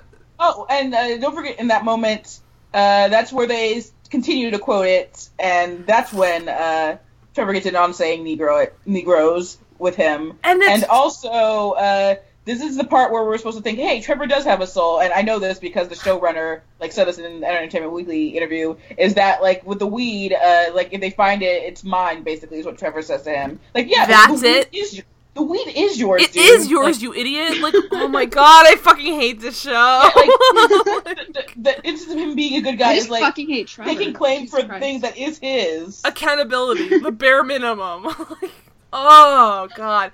But so, what's so crazy to me is when they're quoting this scene, which is the Royale with Cheese scene from Pulp Fiction, they're walking out and saying it, and the whole time Mike is smirking, and they're quoting it to each other, and the guy they're making fun of is nowhere in earshot, so they're full on just having a good time quoting a Quentin Tarantino movie, which is on its own, like, it is a Tarantino movie, so it's its own level if you want to get to that point of it's a white guy directing it, but it's shitty no matter how you turn it, because they're just quoting things directly, and it's not good. And they're having a great time. They're like, they got the weed in their hand. They're like smiling. It's a nice day. Who wouldn't even ask a black guy if they get to the N-word. They would just say it. Just say it, and they're like, "What's the big deal, man?" Like, oh my god, they're the kind of person you said cracker. ER. I said it with the A at the end, you guys. And well, they didn't even say that. They said with the it's just crazy. Well, no, I'm saying because pretend that this isn't a show and like this is real life. They would be like, I didn't say it with the ER. It's all good, fam. I love pretending this isn't a show. It's great. but this is part also, of my problem. In real life, Trevor would be a coke dealer, not marijuana. Oh, definitely. That was one of my biggest problems with it. That's Latoya. I brought up the marijuana stuff with the weirdness of the ounce and how much there was. Is it made no sense that this guy? Well, even the scenes. Oh my god, I have so much. Coke would actually teach $5,000. Yeah, no, that would make much more sense. That would totally make sense to me, and you could fit a whole lot. Did Mike ever really check in the briefcase? It could have been Coke. It falls out. It does fall out. I think but I pretty much it fell out right in the pilot. Yeah, it does. Episode. Harvey sees it. It's the worst tracking because somehow banging into a staircase and like a room or something is enough to knock open an entire briefcase full of weed. It just did not make any sense. It was dumb. But so it falls out, and Harvey's like, "What's with all the weed?" But there are a lot of scenes where he's smoking weed, which it is terribly done. Like, it is the stuff of like, oh, I smoked weed in college. Let me write this like this plot about this guy smoking and dealing weed. It is some of the most tone deaf shit I've ever seen. Like, because all you're the drug expert, of course. Yeah, the drug expert. But the stuff where Trevor comes over and like tries to get him to sell it is crazy. Then there's a scene in the first season where Harvey comes over and they smoke because I think Harvey like quits for a day or something. There are some moments on that where it is just some of the most, it's one of those things where they treat weed where it's like Coke. It's all just like a stand-in for Coke. Because no way that these lawyers are smoking that much weed. They're all doing Coke. Like, that's what it is. So, either way, in this scene, they're trying to mellow out. You're not doing that with Coke. Exactly. And also, the trouble here, too, is that in this scene, what's I find to be some of the most blatantly two white guys on a college campus situation, not only are they quoting Pulp Fiction word for word and being offensive, he has literally like a small baggie of weed, just tossing it in the daylight, like no care in the world. Like, there are people walking around, like, why would you... The first thing you do if you're gonna walk out of the room... Who are all these narcs on this campus? But still, like, that is brazen. Like, narking him for, like, the weed situation. It's college. But it's brazen, and it's like 2000. The campus security could pinpoint Trevor. But this is also the year... Remember, it's a flashback to, like, years ago. There's no way any college campus is gonna be that chill about him walking around with just drugs in plain sight like that. It was crazy. Yeah. And he's just, like, they're loud, they're, like, laughing, they're, like quoing the movie. Again, we don't really know what the school is that they were at. I don't think any school would have been that. You could have walked around Berkeley with a baggie of weed in broad daylight. People are going to be like, dude, keep it chill. Like, just don't be, like, obnoxious about it. I can understand if they were smoking weed. If they were just holding a bag of weed. They were smoking it. That would have been at least a little bit more legit, because at least they were out, like, walking. Yeah, because then you could toss it or something. This is a huge... But yet that's... You're gonna get caught with possession. It's like a lot instead of just having a little bit. I vaguely even remember ever seeing like campus security just hanging around on the campus when I was in college. Like, well, you're right with that, but I could totally see people. I mean, I guess it's maybe the kind of campus where there's. Maura, are you saying you were a narc in college? No, I was not a narc in college. It sounds like you're saying. No, like, you saw something and you would always say something. I guess all of my college campuses. I mean, one of them was too full of people. It was just too full. It would be too brazen. It's partly just like a city, and the other one had nuns walking around. So you're just not tossing weed around. That's all I mean. I don't think you're the best critique for the specific situation. Then. Okay. Well, I'm sure there are some campuses. That's not the norm at all. Okay. To be fair, I feel like my college campus has security like everywhere. So. And you're in Colorado, so. Yeah. Come on, man. But anyway, so I find this to be just the campus is also smoke free. To be fair, too. Yeah. So. That's the thing there too. So like that's I feel part like you guys of it. Aren't exactly the right people to judge this situation right here. I mean, like, who wants to risk... I mean, it's like walking downtown with, like, a bag of weed, tossing it around. Like, it just seems... It seems like you're asking for trouble. All. I don't know. I guess it's not quite... It's not the same as walking around downtown. For me, it was, homeless people on a campus. I guess for me, my college campus was kind of like that, so that's probably where I'm coming from.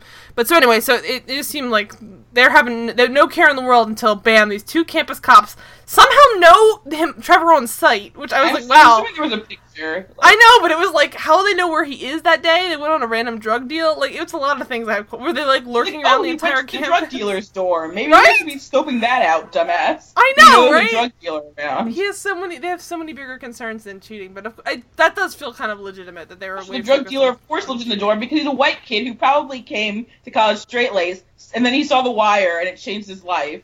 And that's when he became a drug dealer. It was Who knows nuts. what happened? It probably very. You were dead on. But He it's didn't have also. that beard when he came to college. Oh God, I fucking hated it. And He so probably had working light bulbs too when he came to college. he has a total But he like saw The Wire. Presbelusky. He has a total Presbelusky like beard and everything too. It's ridiculous. But so they get, he basically just gets full on caught in daylight, like, oh shit, and taken away. And it's like you mentioned before, like there's a moment where he's like, if they catch the weed, it's mine. But it's like, they want you. Assuming that they want Mike is the problem here. You should assume they want you, Trevor, because They you're the assumed person. it was for just like drugs in general first.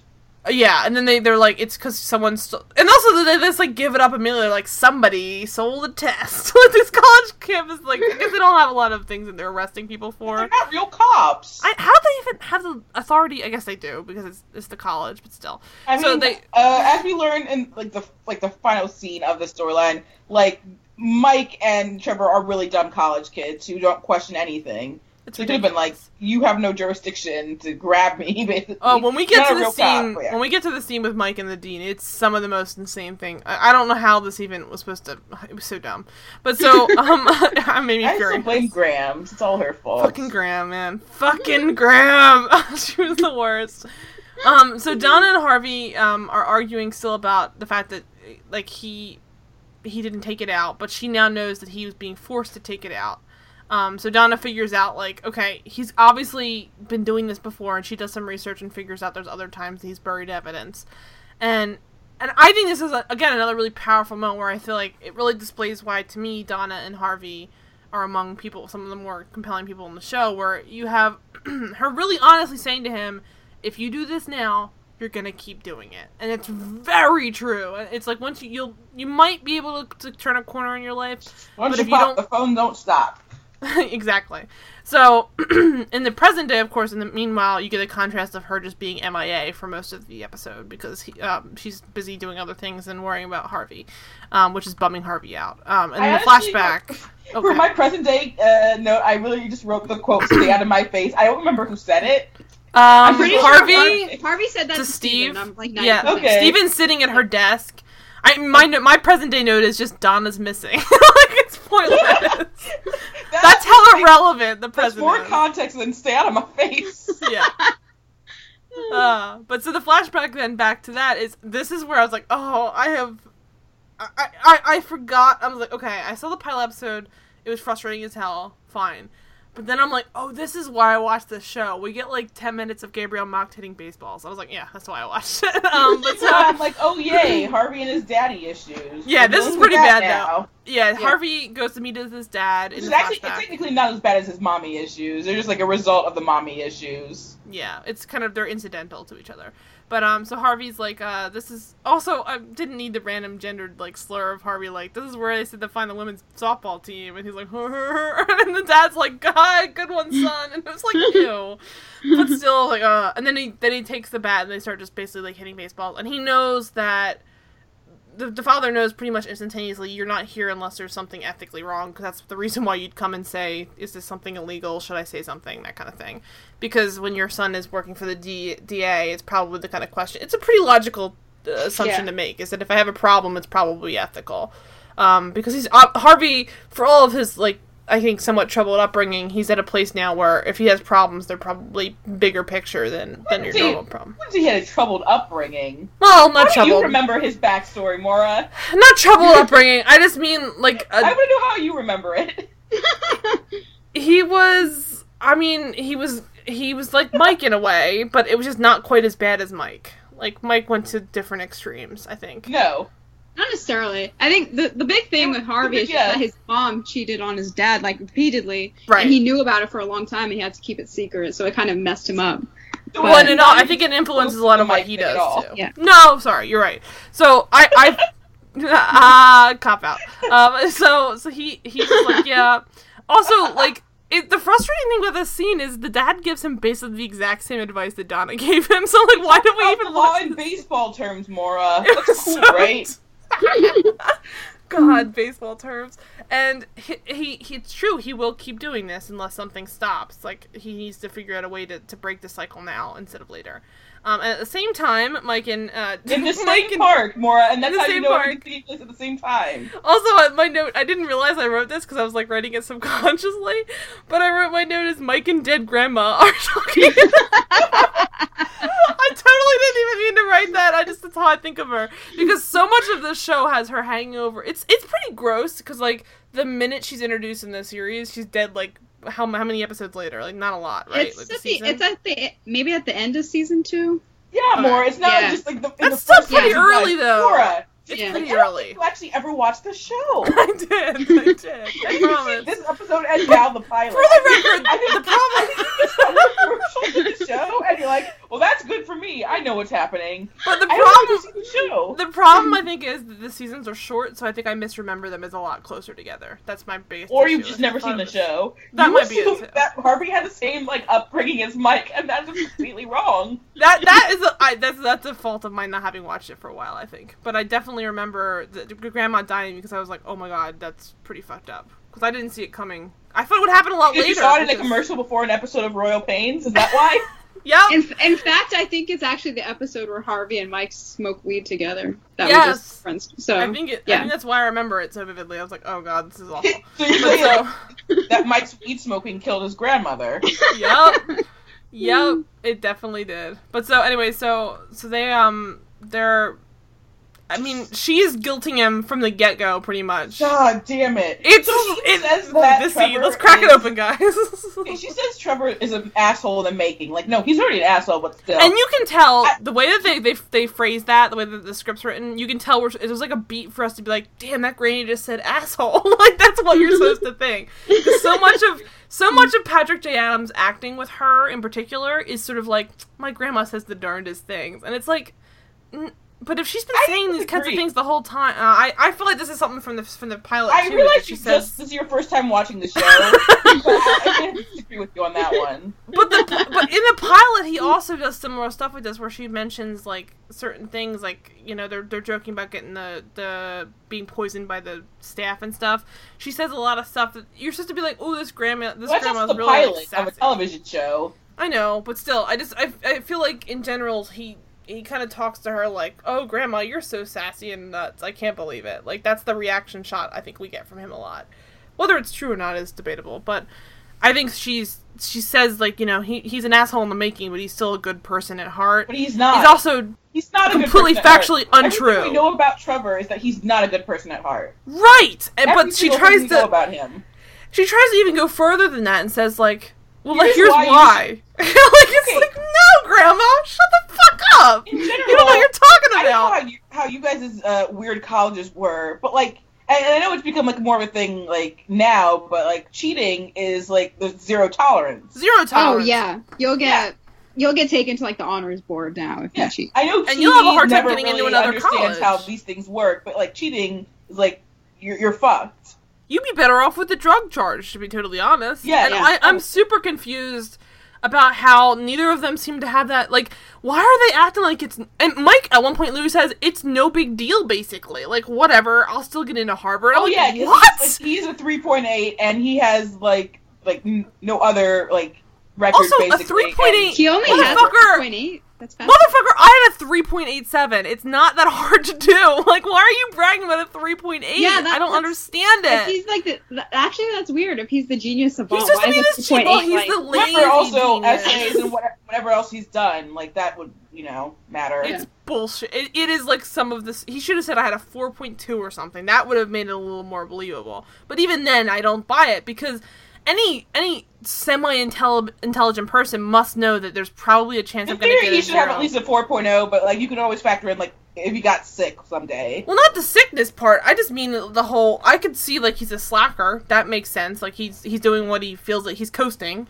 That makes sense to me. But like on another level, if he's so eager to transfer to Harvard, why does he only have a 3.8? He should be coasting at Harvard. That would make more sense. Like it didn't track. But either way, he's... Well, as we learn like another recent flashback episode because he was coaching. Because remember, he was also acting out because of the death of his parents. Right, and that makes sense. Remember, he's the one who has the dark backstory, not Harvey. And no, look, I know. Well, now I remember, but like I understand that part. I don't know how he even got into Harvard if he only had a 3.8. That's what I mean. That's what I mean. You don't know what he wrote in his essay. I'm sure his essay. Honestly, my parents are dead, and my grandma's a crazy lady. Let me in. But like, I don't understand. My grandma's a fucking bitch, and you gotta get me away from her. He would have been better off moving in with Trevor's family, which is a crazy thing to say, but maybe. I don't know. Oh no, he would have probably been worse off. He probably would have been like stealing cars. He probably would have been like Trey Atwood at that point. Oh my god, you're probably right. I don't know what. Did we ever meet Trevor's parents though? Are they terrible? I don't think so. Maybe they are terrible, but I always got the impression that Trevor was just. We know Trevor's terrible, and they raised that. But I always got the impression that Trevor was like an outlier. Like he was just a shit person to start. You know what I mean? Like it's almost like his parents could do nothing to change it. But I might just be reading things into his shitty personality. But Grams enables this. He's pretty shitty. Too, exactly. so like, he's got bad situations written all over. But okay, let's get back to this cheating thing because I don't understand this. So we're saying that like Harvard is accepting him, fine, we'll suspend our disbelief. Mike, for some reason, believes that Harvard won't rescind his acceptance. My problem is not that he has a 3.8, because I buy that circumstances have let him sort of coast a little bit, and he's getting a 3.8. He probably wrote about his dead parents in his application. But why would he brag about that? Like, why would he say... He was he was saying, I have a 3.8, Harvard will totally let me in. Like, he was saying, like, I've got this shit locked up. Laura, We've spent the entire podcast talking about how you've interpreted things versus how they're actually displayed. I thought that was... He wasn't what bragging. What else would he say? I have a 3.8. Why else would he say that? He was... He was just like, I have a 3.8. Next point in the scene. He was basically saying that because of his grades and because he got into Harvard, basically, that there should be things for leniency, pretty much, he would assume, because he's a great student. He just got into Harvard. He assumed, for some reason, because television doesn't understand the zero tolerance policy that most, if not all, colleges have for cheating, that this would mean, and if this were another circumstance, given what we find out in the scene, he probably would have gotten off lightly, or at least had to take, like, a failing grade for that test or whatever, or something. That's probably what would have happened. I guess I just... He didn't say, I have a 3.8. So haha, suck it, world. Suck it, Graham. But I guess I have such a hard time suspending my disbelief that any person who cheated like that and got caught for it would not just be expelled. Like, it's just how it happens. Like, you can't sell tests and not get expelled. A dumb TV thing. Yeah, it was not like a friend copying off a friend's test because he didn't think he'd be able to make the class grade. This is someone profiting largely $1,000 off of a sold test that was the only one in existence. It was like a criminal act. It's like one of those. But he could be fined for it too. Other instances, if it were a take-home test, they could have like made the argument that like, oh, Trevor just stole it from him. But like this is the type of thing where like obviously Mike remembered the test. Intent. He told him. There's intent there. So that's plus, how you know I don't that think Mike definitely was like part of it. Yeah. Yeah, and you have to because there's no other way for them to have gotten the test than Mike to have gotten it. Basically, there's no way Trevor could have gotten that test unless Trevor like broke into the place, and I don't think that made no sense. But so, what's troubling here as well is that the fact that like they're not acting like this is a criminal act. Like, I mean, Trevor's obviously being expelled, but like he also like sold something else. That's fraud, I think, or something. The fact that Graham like says basically you should turn yourself in for this asshole.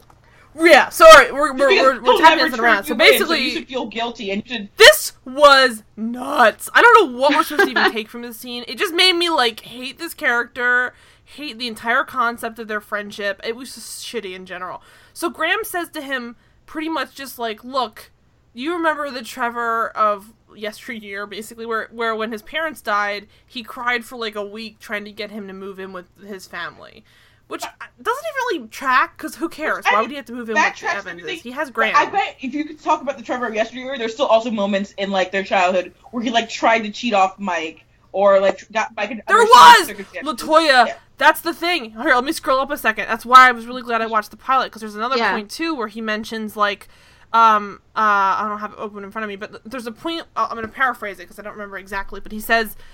It's like the time you've been giving me problems since I was at that time you cheated off me in 3rd grade or something like that. Yeah. So not only did this happen before, it happened in 3rd grade. This has happened more times than that. Multiple times. Yeah, that's all it says to me is that if he's doing it that early, he's doing it all the time. frequently. Anytime they've had a test together or any kind of I think childhood best friend. It doesn't change the fact that Trevor is a leech.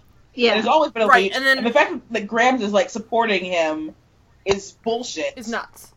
And also, there's a problem here to me, is that Mike has gotten in trouble. They mentioned, like, the time he got in trouble in 3rd grade for you cheating off me. That means that, literally, this has all happened before. Yeah. There's a point at which... It's all happened before, and will all happen again. Battlestar Galactica warned of this. It warned of Trevor. He was the plan. But so, in 3rd grade, he gets caught for cheating, and I guess something happened to him.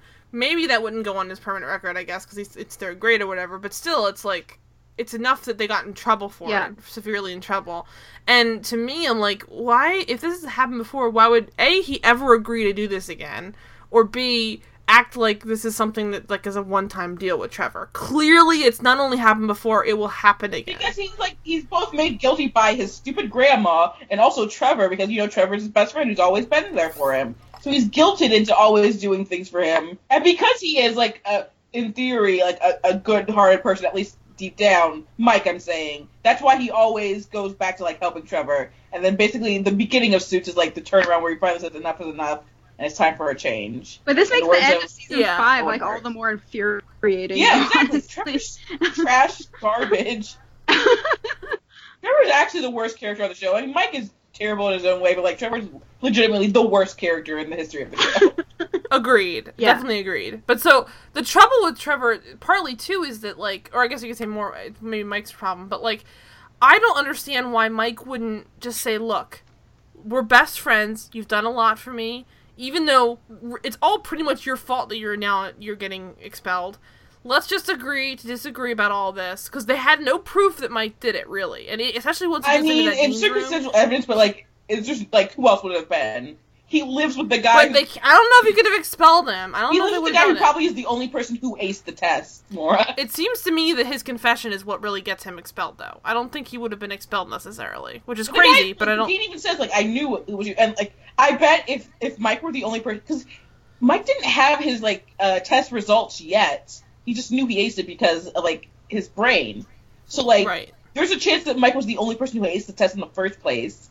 And true. I mean, it's all true, but I'm saying there's a chance he could have gotten away with it, basically. He should have taken it, he should have gone to Harvard, and he should have put aside a little slush fund for Trevor once he gets out of whatever jail or whatever, or he's just going to be the expelled kid. He's not going to prison. Like, stupid. What? Why are they... Why would you... So we jump ahead, basically, but so Mike takes away from this... on to become a weed dealer anyway. A college graduate weed dealer, but a weed dealer nonetheless. College. So wait, are we? But Trevor, does Trevor go back to school? Well, he doesn't get, like, expelled. I thought he did. I thought they both did. No, it's just Mike. Oh, so it makes even less sense. Because he wants to punish Mike. But why wouldn't Trevor get expelled? Because he still did help sell it. Like, how does Trevor, like, get through everything he gets through? I know. But so anyway, Mike goes to the dean to plead with him to not do this, and he basically turns himself in, and he's even, like, the body language of Mike when he's in his meeting is like, we both know this is no big deal. I'm like, what's happening Laura, here? Again, you're reading into this your own bias. I know. I'd say he's very contrite here. Like, he's very, like, he still thinks it's gonna go on his... all of this. Yeah. He thinks it's gonna like, go the well. The dean tries to act like, oh, you think you're just gonna get off easily. Like, no, he's, like, being serious here. I understand you hate him so much, and we all hate him so much. But we can, like, he's can we not agree... being a piece of shit here. We can agree, though, he did not think he was gonna get expelled walking into that room. Yeah.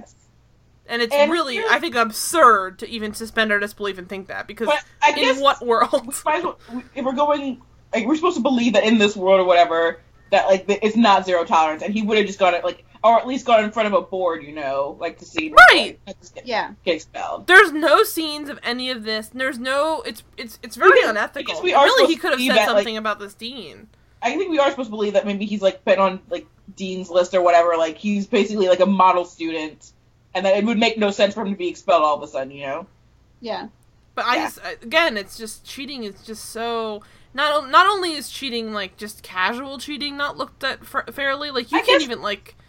plagiarizing is getting you expelled. So I don't know what they're trying to do. Like, this is like selling a test for answer. It's just not going to pass anywhere in the country, I don't think. But I guess we're also supposed to we just in general, not maybe everyone watching, should assume that like the people who wrote the show are older men who never in their college experience they never had to think about the zero that wasn't part of like their college experience basically. Yeah, it probably is maybe more of a modern problem because now probably the internet has a huge part of that. It's harder. I remember it becoming a bigger thing like when I was in high school. Yeah. Oh, I remember in high school there was a zero tolerance policy for some high schools. Yeah, and like the website specifically to check for plagiarism. Yes, there are even then I still feel it was more lax when I was in high school versus when I actually it's only gotten more and more intense, I think, pretty much. So. Yeah, I would say because when did this episode air again? Did we say 2012? So this would have been 2002 in high school, and I mean in college. And yeah, that's like I wasn't even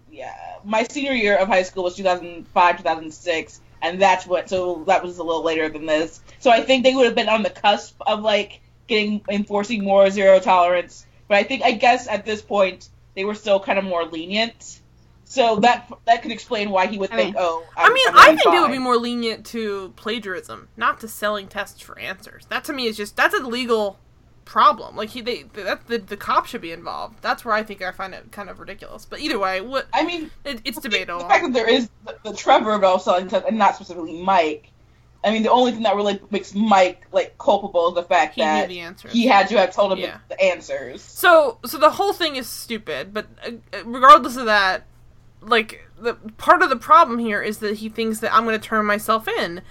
And then what he should really have just done is go to school and then deal with it. If he didn't ever talk to this dean, maybe this kind of leniency we're talking about could have talked to Trevor about this. Although Trevor would have been like, he would have done his Trevor martyr bullshit. Mike to, but the thing with Trevor is that like he has this act like I'm gonna just sacrifice myself for you, but somehow conveniently he never has to. Like it's a pilot episode all over again where he gets caught figuring out that Mike is in a setup, and instead of figuring out a way to get to Mike and tell him, he just kind of lets himself be like kidnapped. I mean that's a little bit harder because there really was no way for him to do it, but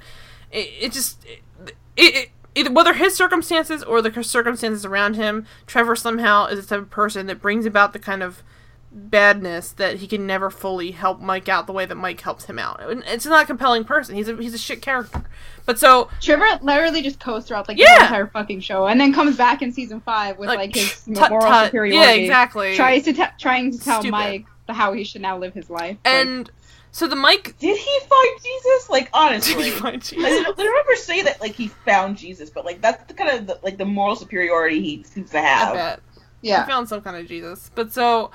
Oh my god. You should watch you can give us, like, your Trevor hot You know what I really think happens? Trevor found Xenu. Like, that makes sense to me. That's what makes sense, considering... Yeah. He's like a really zombie, honestly, when he comes back. But so, anyway, they go back, Harvey is signing that affidavit to say that he made the mistake.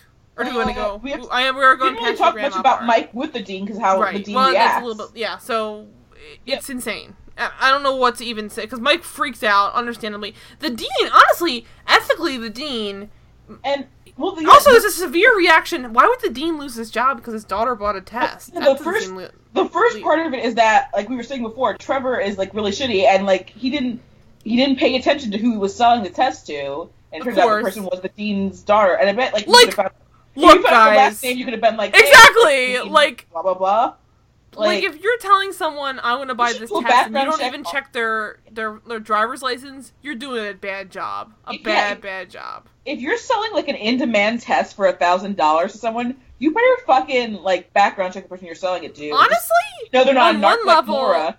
Yeah, on one level, I can spot them from like a mile away. We know each other. But so I'm confused because like who's even paying $1,000? I'd be suspicious to find out who's willing to pay that. That should be a hint enough. That immediately makes me think it's someone who's got money. Me, right? So let me just make sure there's no money. Yeah, exactly. Like just to your basic background, and then maybe like in fact it makes less sense because it's not modern, and you could say that she bought it online with like a VPN or something. You know, like that makes more sense to me. This is 2001. She had to have met him in person. He mentions how hot she was, right? So he's seen her. How hot she was not. Well, was not. Remember. But he has seen her, so it's not like he. I guess all his mind is like, she's just an ugly chick. I don't need to like pay attention to her. When really, you should have been paying attention to her to get any information about her. It's nuts. It's straight up nuts. I don't understand why you would not get your at least a driver's license. But so anyway, he has to resign because for purely PR reasons. I found that really suspicious got caught, too. Like in a big cheating scandal, basically. Yeah, but I don't know that they would have made him retire. It's trickled down. Like, how can you like basically run a school and try to keep them ethical if you can't even like raise your daughter and keep her ethical? I mean, I buy it. I totally can see this happening, but it's like, why would they not consider that in that let him make the like they would not let the same person they're firing for the same problem punish a student. You know what I'm saying? Like there's a conflict of interest. Clearly, he's also very unethical. So yeah, crazy unethical. I mean, I agree. Mike should have probably been expelled, but still, it was like this is like the dumbest thing. Because I'm like, as he's approaching Mike, I'm like, hey, Mike, Mister, I want to be a lawyer. You can appeal the shit out of this. Right! To the ethics board. It's so easy. And I'm like, why is he... And if not the ethics board, sue the shit out of the school. Oh, yeah, really. Because you just lost a Harvard education based off of a personal vendetta. Yeah, it would have been an easy case, and he would have made money off of it. And you're telling me... So I guess we're saying that Mike never read the student handbook, because unlike him, or the Winklevosses, like, he could have easily known, like, you can't steal from other students, or that kind of shit. But either way, to me, there's an ethics violation here that the dean could not do this in good faith, I don't think. Yeah. So he never decides to pursue any of this. He just gets real grumpy, like, meh, and just, like, stomps out, like, shoot, I'm screwed. And just kind of, like, commits to a life of being, like, an expelled student. Like, there's no other, like, way to go to school or something, Mike? Like, I don't understand Rams this. And Trevor and, like, this corrupt dean. And we kind of skirted over it, but we kind of, obviously she did say go do this. But, so, Graham explicitly says that Mike should forgive Trevor because Trevor's the kind of person who's always gonna help you, and blah, blah, blah. He's worth it. Was she wrong? It was Jesus Christ, stupid. Yeah. It was terrible advice. Like, any adult should know turning yourself in for this is only going to get two people punished for one problem. Because there's no way that they're going to let Trevor off. In fact, the only thing that really makes no sense in this whole episode, well, there's many things, but, like, this scene in particular, is that Trevor should also stay blamed. Even though Trevor maybe just was part of the plan, he still was very much complicit, and he was the one who physically sold the test to the girl. So he's as much at fault at anything. Because the girl's gonna be able to say, I sold it to that guy. Like, or I got it from that guy. Mike's biggest problem is the fact that he, like, believes in Trevor and listens to the things he does. Honestly, as much as garbage as Mike is, especially, and we see in the present day, in his scenes with Rachel, like, you know what? You're 100% right. I think my biggest problem, this whole you're like you're reframing this whole show for me. This whole time, I've hated Mike so much as a character, but really, I hate the Mike that has been influenced by Trevor. If we had a version of the show where, like Ugly Betty style, where you Mike find out, like, Trevor in the head. Yeah, or something like that, or Trevor just goes to jail after this, and he's gone. Suits that never had Trevor. Yeah, a version of Suits where Trevor never bet or that Grams money or something. Too. I don't know. Trevor just got arrested. Yeah, I feel like I know it's cliche, but it feels like it makes sense if, like, Mike had to give up on his things, like, to take care of his Grams. Yeah. But, like, he had to give up on his dream because of his shitty best friend.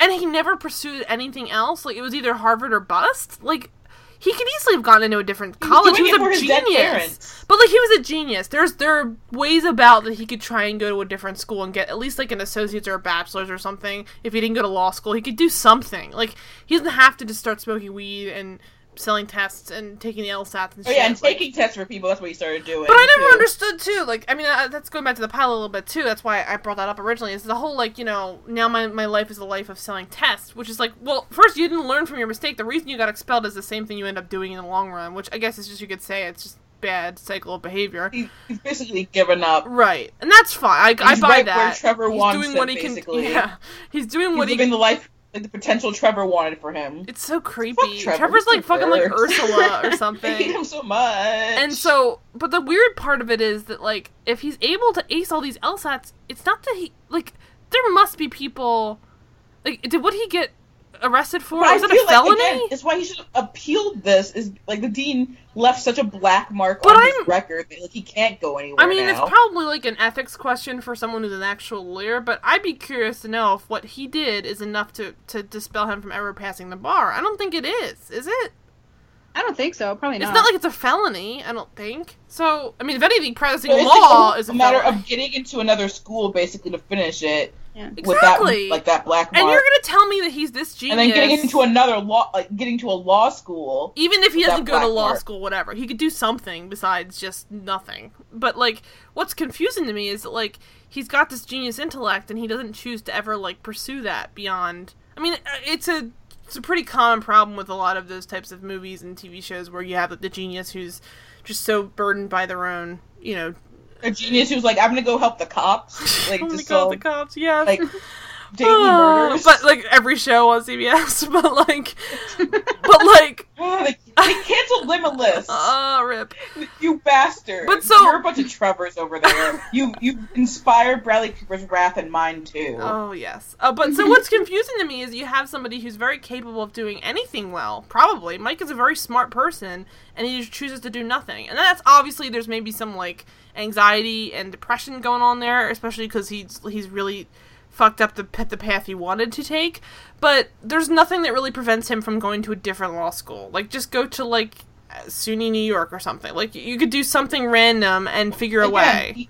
This is like, he didn't even get to graduate college first, so we're first gonna get through the college thing. And it's not that hard to Because he do. wasn't He's even, obviously like- a genius. Like... He wasn't even, like, at law school level. He was just transferring to, like, Harvard for undergrad still, so... And I mean, what's he not getting this money? I don't understand why he never was able to get money. There, like that. It's to imply that if you don't get your law degree, you'll never be able to make anything yourself. It's like there are people making good money doing a million different things. You don't have to have a law degree to do well. So when it... He'd be a secretary. Oh, jeez, it's full circle. But yes, he doesn't do anything. He could easily, though, he could pursue an administrative career in law. Like, he does not need to do... He'd be an amazing administrator in that profession. He'd be a pretty great paralegal, Right! honestly. So it's like, why Yeah. would you But not have tried any here's of what this? happens. I feel like here's what happens in the Suits, the paralegal Mike show. Oh, man. Is, That'd like, be he does his great. paralegal work for, like, Lewis or something, and then he, like, points out something that could win the case, and then Lewis is like, what are you talking about? You're just a paralegal. Right! And Lewis loses the case.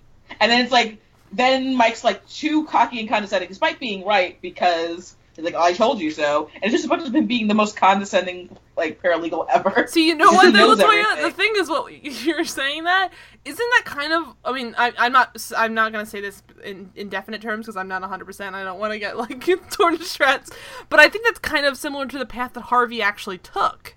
So, I do find it compelling, I just wish we had more of that from Mike, because I feel like that would have been... How so is that, like, the path Harvey took? Well, I mean, not directly, but it's at least, like, he was somebody who Jessica gave a shot to and paid for his, basically helped to pay for his education. Yeah, he worked. Okay, he yeah. worked in the mailroom, I think, and he Yeah.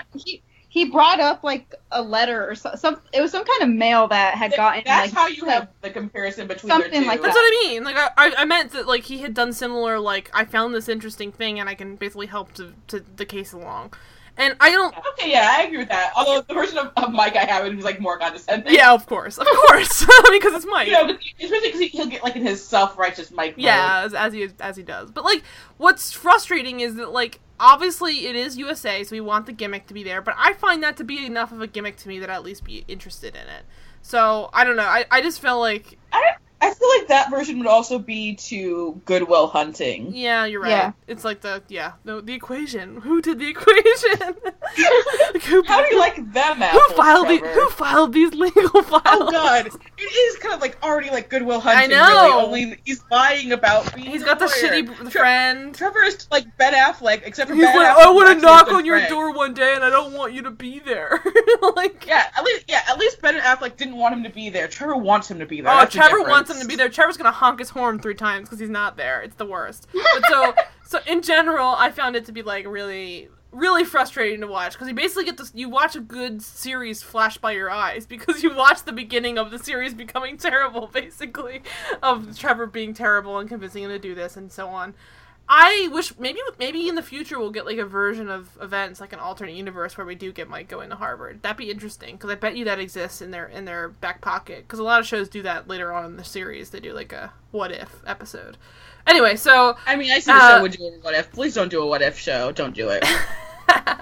But so Mike, he didn't think it was a big deal, but of course then he's like, boom, you're expelled. Like, boo, whoa. And it's his last act as a dean, so you think that would probably get, like, you know, someone would notice that and be like, this seems unethical, that on the way out the door he's like, fuck this kid in his whole career.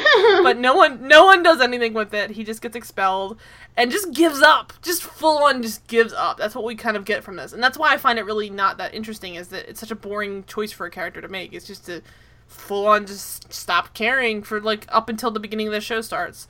But then at the same time we have Harvey.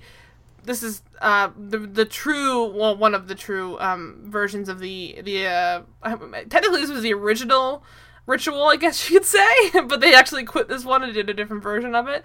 But Harvey goes over to Donna's, and Donna knew that he'd quit because he figured out that the way that Harvey was being pressured to do things there, he didn't want to stay. And she's like, oh, I also quit, so that's convenient. She's like, I also knew you'd do that because I'm here holding a can of whipped cream as I answered the door. I was like, that's great. And they both don't work together, so now it's 6 o'clock. Why did they not show them having some sex? I was so mad. I was like, we went all the way to this flashback to this like one time it ostensibly happened. They don't ever actually show them like doing it, do they, Sam? They don't even see them kiss in the scene. I believe it's because Gabriel and Sarah are actually like really, really good friends and have been for like decades, and like it'd be weird for them to actually just ever do that on screen. Just make out a little bit. Given their significant others, I believe. Fucking do it.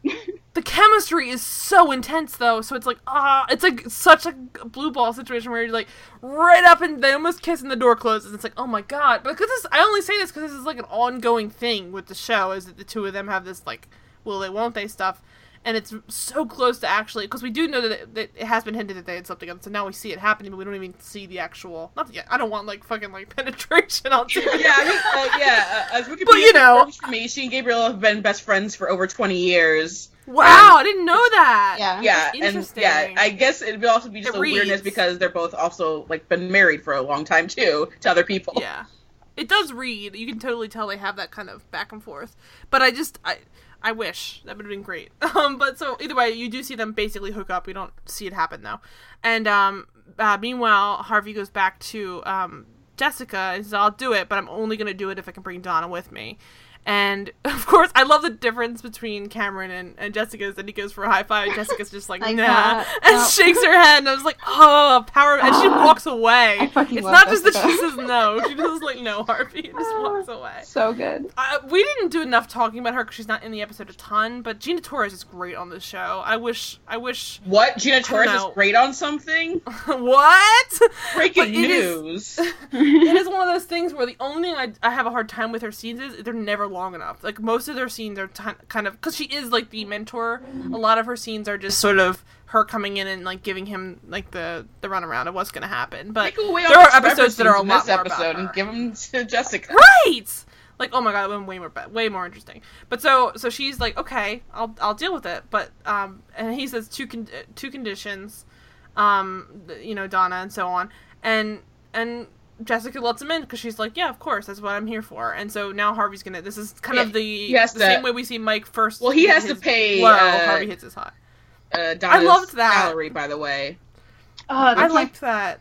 So like, is that weird? Oh, God. I find that interesting and really like. And then it comes back later in season 5 when she finds out, and it's right. Although. Crazy. Yeah. Well, as much as I've always enjoyed that, the fact that she didn't realize it, Miss I Know Everything. Yeah. Come on, girl, get your shit together. I kind of don't all believe the things, that, but at the same time, but I also kind of like the one blind spot she has is like how much he loves her. Like, that's kind of great in a weird way. But so anyway, so Harvey.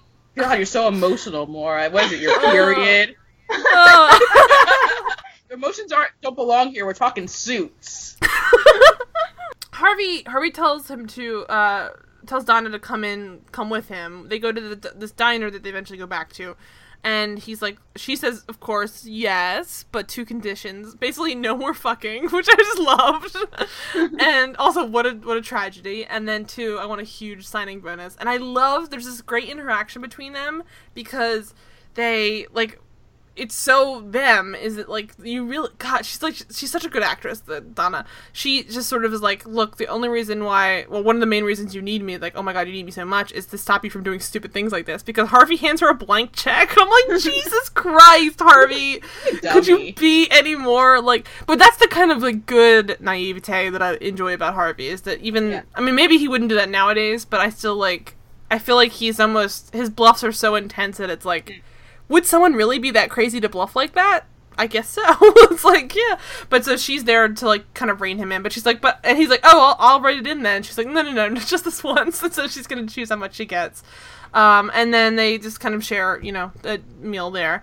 In the future, and they actually, I wonder what they ate. That's the start of the actual, like, ritual. Yeah, because she grabs, weirdly, in a weird, I don't think I've ever seen, like, a waitress walking around with a can opener. He just lifts it off of her, like. She has a can opener in her back. Why did she have the can opener? It's so confusing, because she has, like, the waitress pad and the can opener in her back. So let me describe this a little bit better. There's a waitress that you're weird. describing it pretty well. Really, well, it's weird, so I want to be really explicit. So she comes up. I just want to know why a waitress has a fucking can opener, though. Right. So there's a waitress wearing an apron, and you usually, you know, you put the writing pad she has to take orders with. Usually you put that in, like, the front of an apron. She has it tucked into the back where it ties, along with a can opener. It's weird. And so she grabbed, and a pen, I think, too. So I was like, how's this lady able to walk around with this much stuff tucked into her back? But she has a back to the can opener was actually on, like, the tray she was holding, which made it even weirder to me. I'll double check, but I think it's in her back. It was on her apron. Like, I'm pretty sure. It's really weird. And Harvey just grabbed it from her apron? No, Donna does. It's even more bizarre. It's Harvey. Harvey's the grabber. That's why I think it's weird. Oh, that's even weirder. It is. Well, it's not on her body. Can we roll the tape, you guys? Can we roll the tape? It's pretty fucked. I'll shoot a clip of it and I'll put it in the description. But it's a bizarre choice of you can confirm it. But so they do that, and she grabs a can opener for whatever reason. Why would a waitress? Is she making that much soup that she needs to open cans like nonstop? Like, well, they would diner in the back of the kitchen anyway. Like, and also, I have questions beyond. Honestly, like, there's no situation where at a diner a can opener should be out in the front. It should be in the back. Yeah, I don't even want to know, like... She's not even a chef. She's not even preparing the soup, so it's not even like she would have it because she was, like, opening soup cans all the time, you know? And it's not a soup restaurant. Like, it's like... No, he grabbed the can opener from her person. Isn't it weird? I went back and watched it. That's why I was pretty sure, because I was like, what did I And she doesn't react at all. No, she's just, like, super cash. Like... She's not facing them. She's facing another table. It's fucked. It's crazy. That's just how suave Harvey Specter is. Why is it like, she's got everything wrapped like on her ass, basically. Isn't it weird? Isn't it weird? It's where her apron ties. It's really weird. It's a weird scene. I don't know what they were thinking. No one carries a pad there, because even to get it again, you have to reach your hands behind your back. Opener, a kid. What? I know, it's baffling. But so he grabs the can opener, and then thus begins the tradition of them. We still don't know what actually happens in this mysterious ritual, but they decide to start it there, because that's the joke of the ritual, is that you never know what exactly goes on. It's just weird shit happens, basically. And, of course, it starts off at the exact same tone, because they just steal a can opener from a woman's person. And I wonder if they keep that can opener. Could it be the same one the whole time? I hope so. I wonder how that woman didn't realize she just yanked her can opener, since she went through the trouble of putting her can opener there. I don't know why she didn't notice he took it. Also, like, is she gonna go back and try and make some soup, and then there's, like, there's no can opener to open it? She's like, oh, fuck. Where'd that can opener go? But so they walk out with the can opener. Either way, that's now their new ritual. In the present day, they meet at the same exact diner, and they're just talking about how she's been kind of distant because of the Steven stuff, and you're a little bit frustrated. And she's like, I think very, very good communication-wise, that Donna's like, yeah, I'm glad we're talking about this finally. I've been thinking this for a while, but you're just kind of also MIA whenever I needed to actually go over this with you. You just seem kind of, like, pissy. And so he acknowledges, like, the relationship bothers him, but, like, as I pointed out, that's not what's affecting anything in his case. Yeah, Harvey like, doesn't do anything. Honestly, you could... Yeah. Like, he's pretty good about again, in his mommy issues season, like, it becomes a whole thing where, like, being around Donna is like, affecting his working, or not being around, or whatever. That's a lot more explicit than this was. Yeah, here it's like, no, he doesn't like this guy, and he has good reason, honestly, but, like, that's not affecting his case at all. And I find it really refreshing, because this scene is genuinely just communication. Like, there's nothing else really even at play in this scene. Nothing moves along. They kind of just get on the same page with each other, and I found that really nice, because it's just sort of like, let's just clear something up. And I think, I mean, in one way, it kind of just it clarifies the ongoing drama between them, and that's nice, but it also just sort of clarifies, I think, that Harvey is not doing wrong. I don't know that Donna ever really, like, fully, like, was, like, mad at him about something, but it just sort of seemed like she was thinking that he was... wanted acknowledgement that he was upset about something, right. At least. Yeah. And he's like, trust me, you would know if it was affecting my like work. Kept saying. Yeah, it's not. It's definitely not. Although we barely see any of the case, because it's barely... Meanwhile, 10 years ago, everyone is a monster to Lewis. That was awful. Yeah. That was so awful. She reads him like... It was crazy.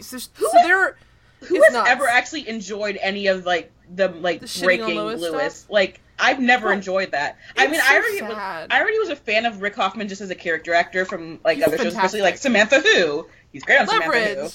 Samantha Who. Yeah. Yes, he's great, but like, I don't understand why. I understand. Well, I do, because he is supposed to be propped up as a villain for the first couple seasons. But by this point, it should be. I think actually by season 2, like, they realize he's not, like, even close to a villain. Even by season 1, there's a couple episodes where you find out, like, oh, he's just obsessed with being, like, justful, or whatever you want to call it. Like, he's like basically a by the book lawyer. He's not like he's not a bad guy. He's not like a creep or anything either. He's actually like a really, like, I think it's pretty early on in season 1, if like not during the pilot, even just past the pilot, you're like, oh, he's like an awkward guy, but like he's not like evil. But even the pilot, like, he is a complicated person in the pilot, but he goes he's far. an asshole to, like, all the young associates, but, like, who wasn't an asshole to all the young associates? But he wasn't. He kind of was. He doesn't understand. Like, he doesn't actually fire some kid Mike's first day. He just, like, pretends he has a mailroom guy come up and pretend to get fired. And that means he probably paid him for it. So it was just a stupid trick that he uses to try and get, like, the authority of the situation. Probably because he has a hard time getting authority from people, because everyone shits on him all the time. Harvey saying things like, I'm not like other associates. Like, oh, fuck. That was nuts! After being so, like, humble, like, the rest of, like, the flashbacks, like, all of a sudden Harvey's like, I'm gonna be a huge dick on my first official day at work. It's like when they finally put the helmet on Darth Vader, and you're like, oh, I'm finally gonna become, like, that guy. And I understand, like, there's a certain amount of smarminess that's kind of just the textbook, like, how it is at Pierce and Hardman, but it just comes across, this scene especially, just, they really, it's like Harvey's like, go ahead, do your worst, and Donna just, like, smiles, like, preens, like, shows her teeth, and then tears into him. She's a monster to him. It's awful, and he's just like, I need a day, and it's supposed to be a punchline, but I'm like, no, he does need a day. That was upsetting for him. I don't know. I find the stuff with Lewis really hard to sit through sometimes. What my assumption is with Lewis is that, like, they cast Rick Hoffman, who is great, and, like, with Hoffman, especially at, like, before Suits, like, the expectation is that he's gonna be, like, the smarmy, like, cutthroat guy, and then, like, all of a sudden he's like he was able to play the character with, like, an amount of levity you weren't expecting, and it's like, okay, so we're not gonna make him this monster. He's just a good guy. That's maybe the trouble with casting. Like, but at the same time, they were still kind of playing it like he's supposed to be the bad guy. So you have those moments like that. It's like, no, he's great. Leave him alone. He's a good bird. I think, like, weirdly too, like, one of, like, the stronger parts of, like, the later seasons too is his like genuine friendship with Donna. Yeah. So yeah. And it's tough to watch this, especially because it's like, wow, how shitty she used to be to him, which is sad. Yeah. But, like, it's a monster. Oh my god. And the tough thing about him in particular, I think, is partly that when you cast someone like Rick Hoffman, he's gonna he's gonna act, but Rick Hoffman's bare minimum of acting includes like 18 different levels of acting. So like his ability to play a villain, even if it's in one episode of a TV show, you're gonna get like 10 different shades of villainy. Like you're never gonna get one person with him. That original pilot script, like here's how they describe Lewis just immediately: a young lawyer, Lewis Litt, 33, slick, arrogant, quietly exits. That's what we get from him. Yeah. It's basically what you would assume would be the Harvey description, essentially. It kind of is the exact same as the Harvey. That's like completely Harvey. Yeah, Harvey, well, the first time Harvey's included, they actually mentioned, too, with Clooney looks, the comma. So I was like, alright, well... Understandable, yeah. Yeah, and it works, it's true, but it's also like, so you get the idea they're both supposed to be slick people, but you're just supposed to like Harvey a lot more, because he's supposed to be on our side of things. But really, honestly speaking, even though I find Harvey very interesting, on paper... Lewis is by far the more compelling character because he's the one not breaking the law, covering it up. I mean, eventually, I haven't watched further in. I'm sure at some point maybe he also gets complicit. But from the beginning of these series, it's certainly not the same level of culpability that Mike and Harvey have. And it's kind of frustrating to watch us have to, like, bump up against that because you get, like, a person trying to, like, help things do well, and it's always kind of just, there's shit upon for it. Like, it's sad, kind of. He's a tragic character for a lot of the series because he's just trying to do his job and help people. And I do like certain episodes later on. I remember from the few episodes I've seen of this show. No, but from a couple of episodes that I remember in particular. Two episodes and some promos. I think my favorite episode I remember. Yes, I remember some of the episodes with Lewis being some of my favorite. Like his stuff with his sister, I think is really pretty good too. But I think I find him way more interesting because you have somebody who's conflicted in a level of, I want to do the right thing, but no one around me respects me. Even I mean, he is a bit of an asshole at times. When he does something that they would usually do, and he thinks like, "Oh yeah, they're giving me a high five," they're like, "No, Lewis, you fucking did the wrong thing." Like, oh God, they're all terrible to him. Yeah, it's sad, and I don't even know why he still works there. Why does he even work there throughout it? I mean, he should have probably left by now. Because he loves it so much, and he loves them, and they're all garbage people. Oh, I just feel bad for him. But so justice for Lewis Litt. But so he gets, I mean, like, torn apart. I don't even really want to quote it back, but basically she just says like, you need braces, all kinds of crazy stuff. It's really, you have a cat that loves you more, or that you love more than it loves you. I'm like, oh my God. I'm like, why are you bringing this man to task like this? He literally just walked out of an elevator. Like, he caused nothing. Like, he did nothing. He just says, why are you back? You shouldn't be back for 2 years or something. All he said was, like, who is this? And, like, that associates don't get secretaries. That's true. The Lewis... we should do a little beat by beat for the Lewis scene. Lewis walks out of the... Or they walk out of the elevator. I mean, he does say it kind of condescending, but at the same time... A little bit. Like, he's not even expecting Harvey to be there, because, like, he's like, you're not supposed to be here for another 3 years. But he just says, oh, hi, Harvey, what are you doing back here? It's not that mean or aggressive, and he's just like, you know, I expected you back 3 years from now. Like, the problem, I think, with Lewis is maybe partly that he doesn't communicate super well, so he comes off like he's being arrogant every time, but really he only means to be arrogant some of the time. Like, that was just like Lewis thinking he was, like, joking around, like Harvey does. But that's the thing, that is the biggest problem I have, is maybe, that's a better way to say it, is that it's not that Lewis is arrogant. It's not that Lewis isn't arrogant a lot of the time. Harvey's the same one who says, "I'm not like other associates." That's what right. Harvey says. So, like, what I mean is, it's not like Lewis isn't arrogant some of the time. It's that Harvey is arrogant as much of the time. He's just never punished for it. You know, or maybe not to the degree that Lewis just never held him accountable as much as Harvey even when he is being shitty and being held accountable for it, it's like a tap on the wrist, whereas Lewis, it's like a smack on the face. Like, it's a difference in how they're everyone's being calling treated. him trash and telling him to get braces. Like, what's wrong with them? Who says get braces to a grown man? That's terrible to say to someone. At that point, they have chosen not to get braces, or they're not capable of getting braces. As we know, leave in it alone. The one before this, he did choose to get the braces because I know, that's even more depressing. It's so horrible. But still, like, I don't understand how that could even oh my God. Bless your heart, Rick Hoffman, for making that character so...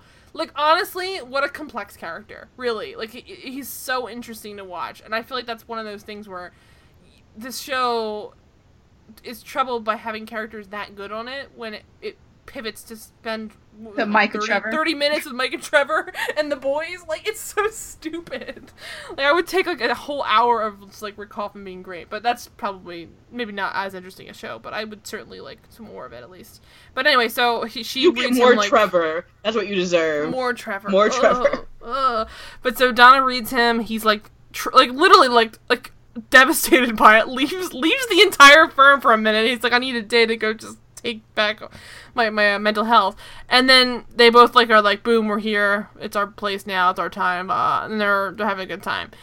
In the present, Rachel gets back from her, I guess she went to Stanford, maybe, or something? Or where did she go? Yeah, she flew over there. She went to go visit Stanford. And so Mike gives her a Stanford hat. And he's like, I'm all for this now. Now, I wasn't watching this season as regularly, I don't think. Surprise. But the Mike Stanford thing felt really ridiculous as well. Like, he was like, I don't want you to go to Stanford, blah, blah, blah. That felt so, like, what are we watching? Like, why would you crush your girlfriend's dreams like that? Like, it's shitty. And obviously, everything worked out. Like, hey, she didn't get into Harvard. She needed a backup plan. Because, like, basically, like, if they're even going to let you go to, like, any other college, like, you have, like, the one thing, you can't get into Harvard, they would want you to Yale. Can't get into Yale, you should get into Stanford. Like, of course you want to get to Stanford. I find that kind of, like, a plot to be so completely uninteresting. Whenever we have, it's a pretty common trope, I think, across certain sitcoms and dramas, where you have the person getting into a school they want to go to, and then there's a person who's conflicted because it means they're going to have to go. It's the whole plot of 5-Year Engagement. But, like, it's like, oh, I don't know if I want to, like, deal with the fact that you're going to have to move away. And either we'll have to do long distance or whatever. I'm like, fuck you for trying to crush your friends. She's actually going to law school, Mike, so deal the fuck with it. It's being an adult. It's like, look, if you can't accept someone trying to do what's best for them, then you are not in a committed relationship with them, really, truly. Yeah, because it's not worth our time. You had no leg to stand on in this argument. But also, like, why throw that in there as, like, a background of, like, let's just make Mike even more uninteresting? Like, he should at least be, like, what really would have been interesting with him is he was super, Mike, don't be the Trevor in this relationship. Yeah, he could have been, like, super gung-ho about it, and then let her figure out why it's hard for him to be this gung-ho. Like, you don't have to make him, like, a villain, almost, like, to yell at her, like, it's a bad idea to go. Like, make her have to go to him and figure out, like, he's gonna be really upset about the fact that she's leaving. Like, that's fine. That's still just as interesting a plot. You just don't make him look so shitty in the process.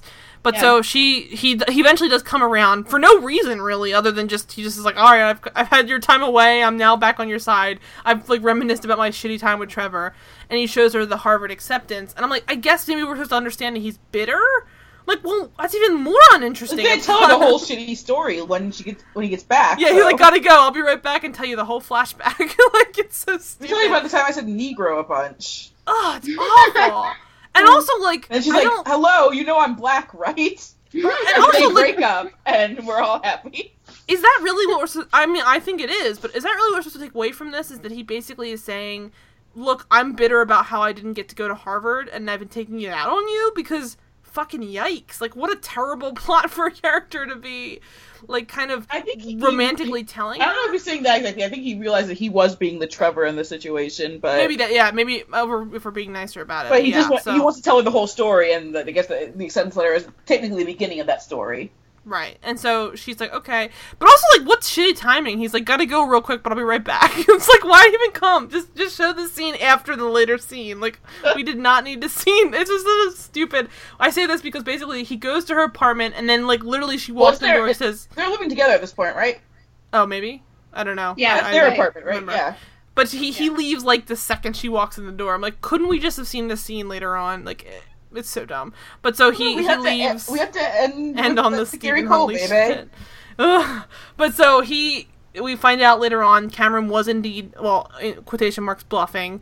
And Mike is, like, character... but he's not bluffing anymore. Yeah, Mike is characteristically arrogant about the fact that he's 100% sure he's bluffing, which is the same problem he got into with Trevor. Dun dun dun, there's the parallel.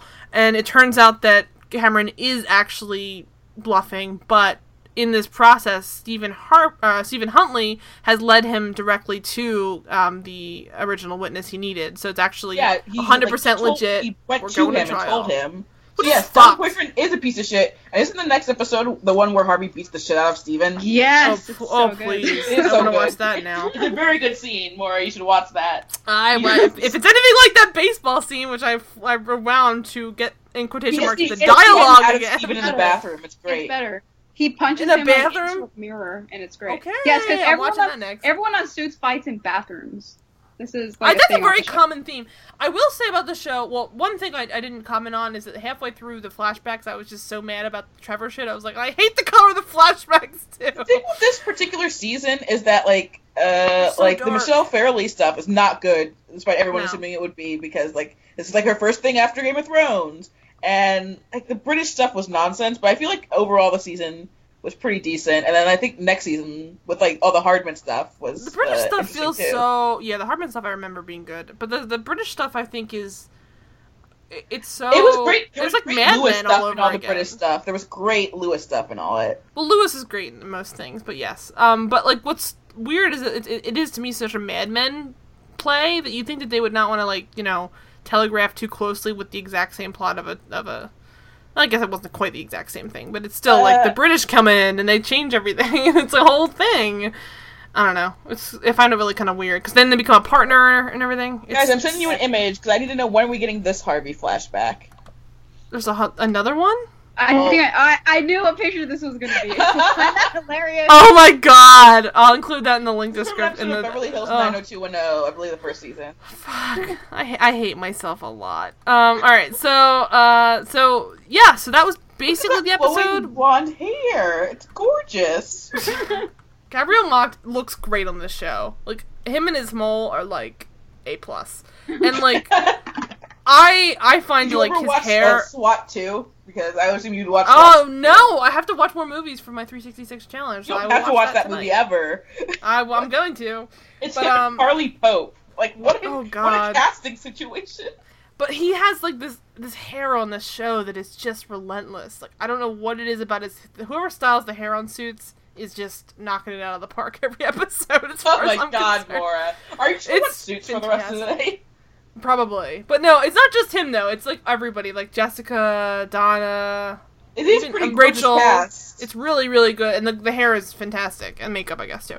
But so, but yeah, so they basically, and also, Harvey goes to talk to Jessica real quick, that, it's a turnabout situation where he brings her up to the roof, which is honestly, if the two of them, if he brings her up to the roof, shouldn't she already know she kind of does, I guess, but it just seems like a bad idea. She should just be no, I don't want to go to the roof, and then they can't do this. But he brings her to the roof and he says, look, I'm getting Ava Hessington acquitted, and I made basically a black mark deal to get the managing partner position, but he's I don't want it anymore, but Jessica's basically Oh, yeah, that was fuck the whole you, you thing. wanted it in the first place, so get out of my sight. And I think that's gonna probably be wrapped up soon after, but I it feel just they'll seems move past that.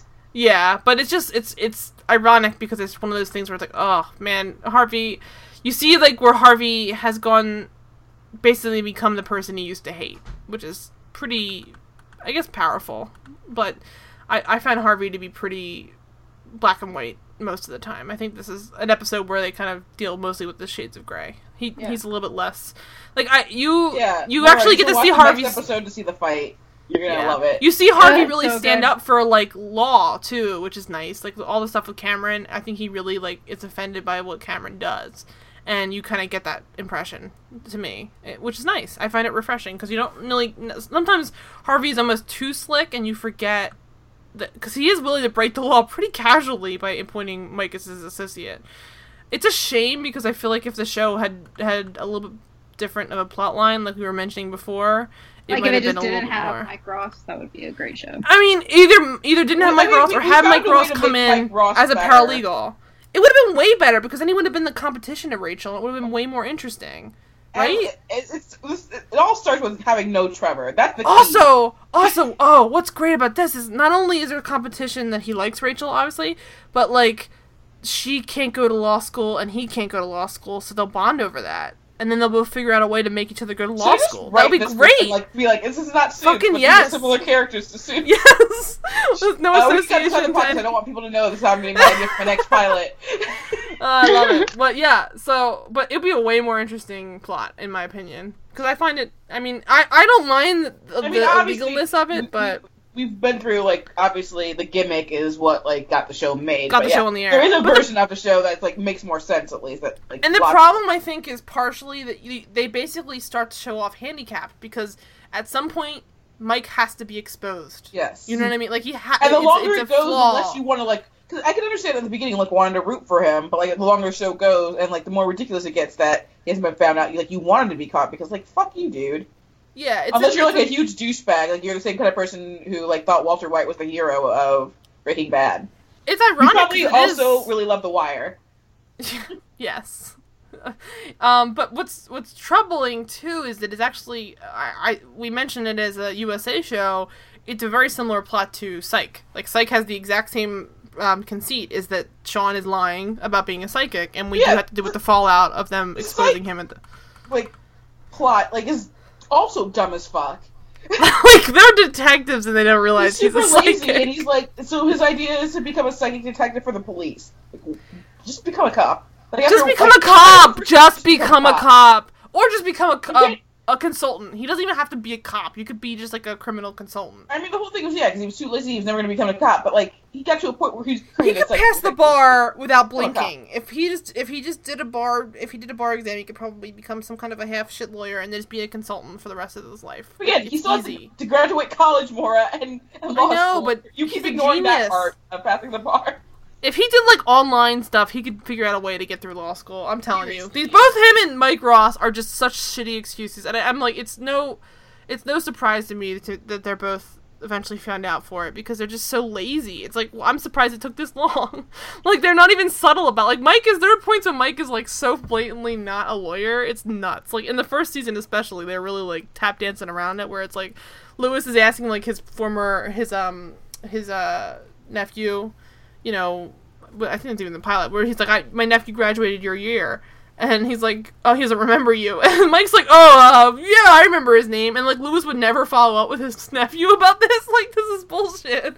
But Mike doesn't even try and, like, honestly, the first thing I would do is if I was trying to pretend this, you could try and take some kind of, like, just pass to the bar anywhere.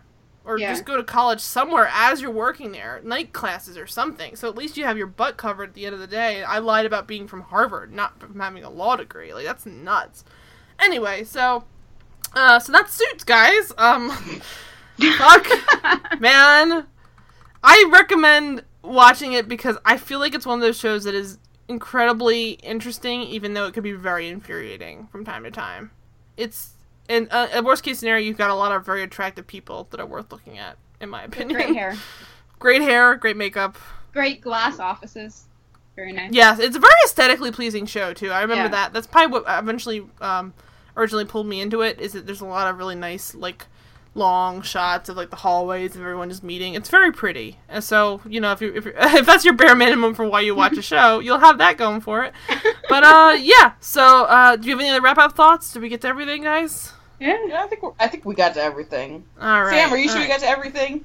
I got to everything. I love that, I think the one thing I really found funny about watching the pilot in particular, which is kind of happening around the same time as this episode's flashbacks, or a little bit afterwards, it existed at a time where hearing Vampire Weekend on TV was just cool enough. Like, that was it. Like, yeah, they played James Blake on the last roof scene, like, and, like, just like a little bit of it. I'm like, yep.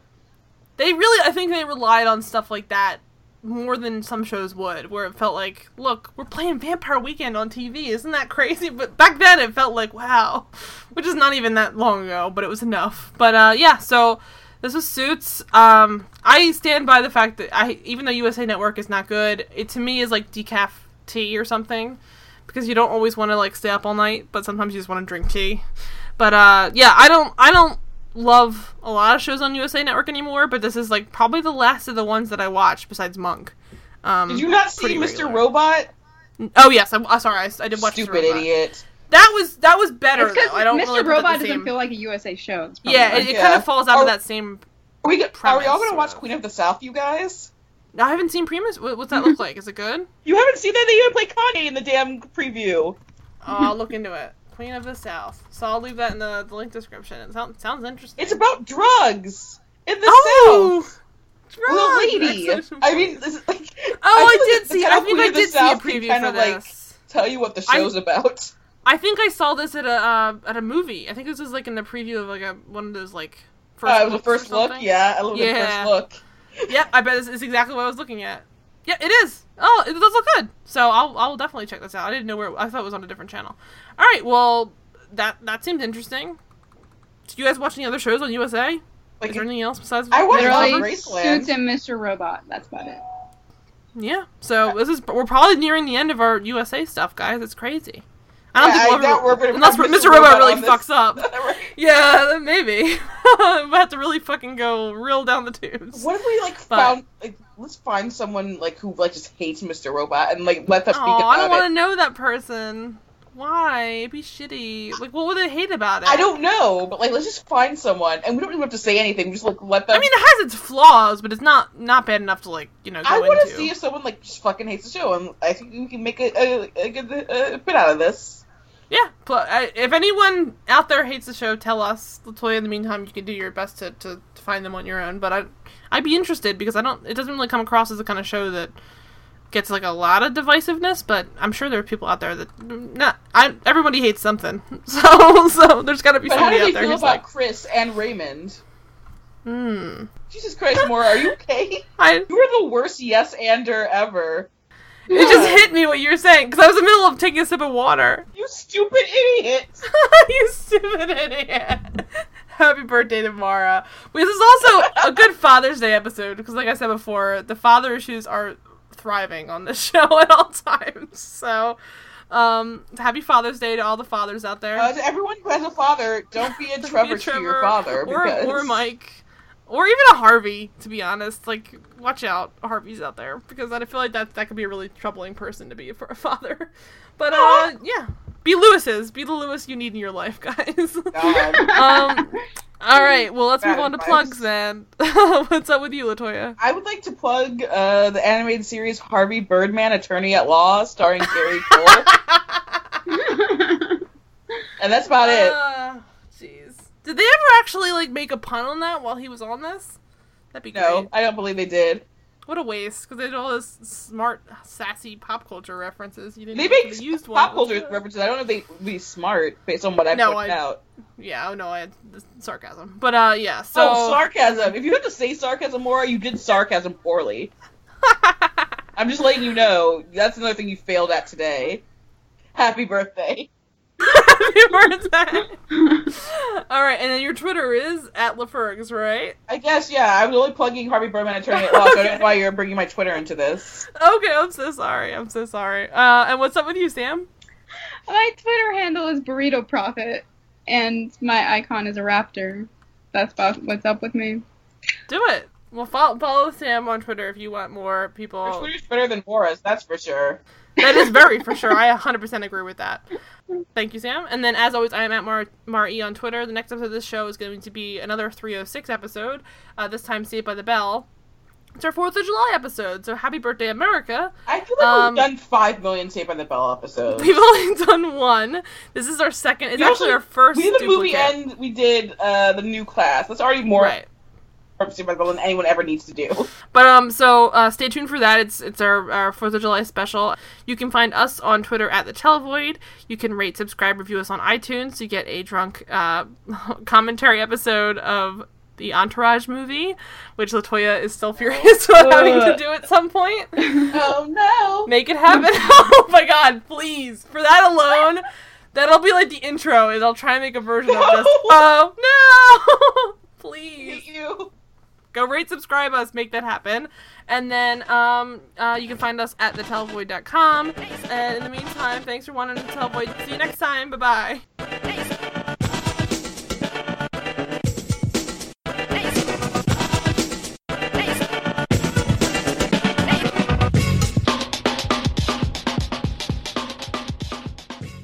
That's another thing you failed at today.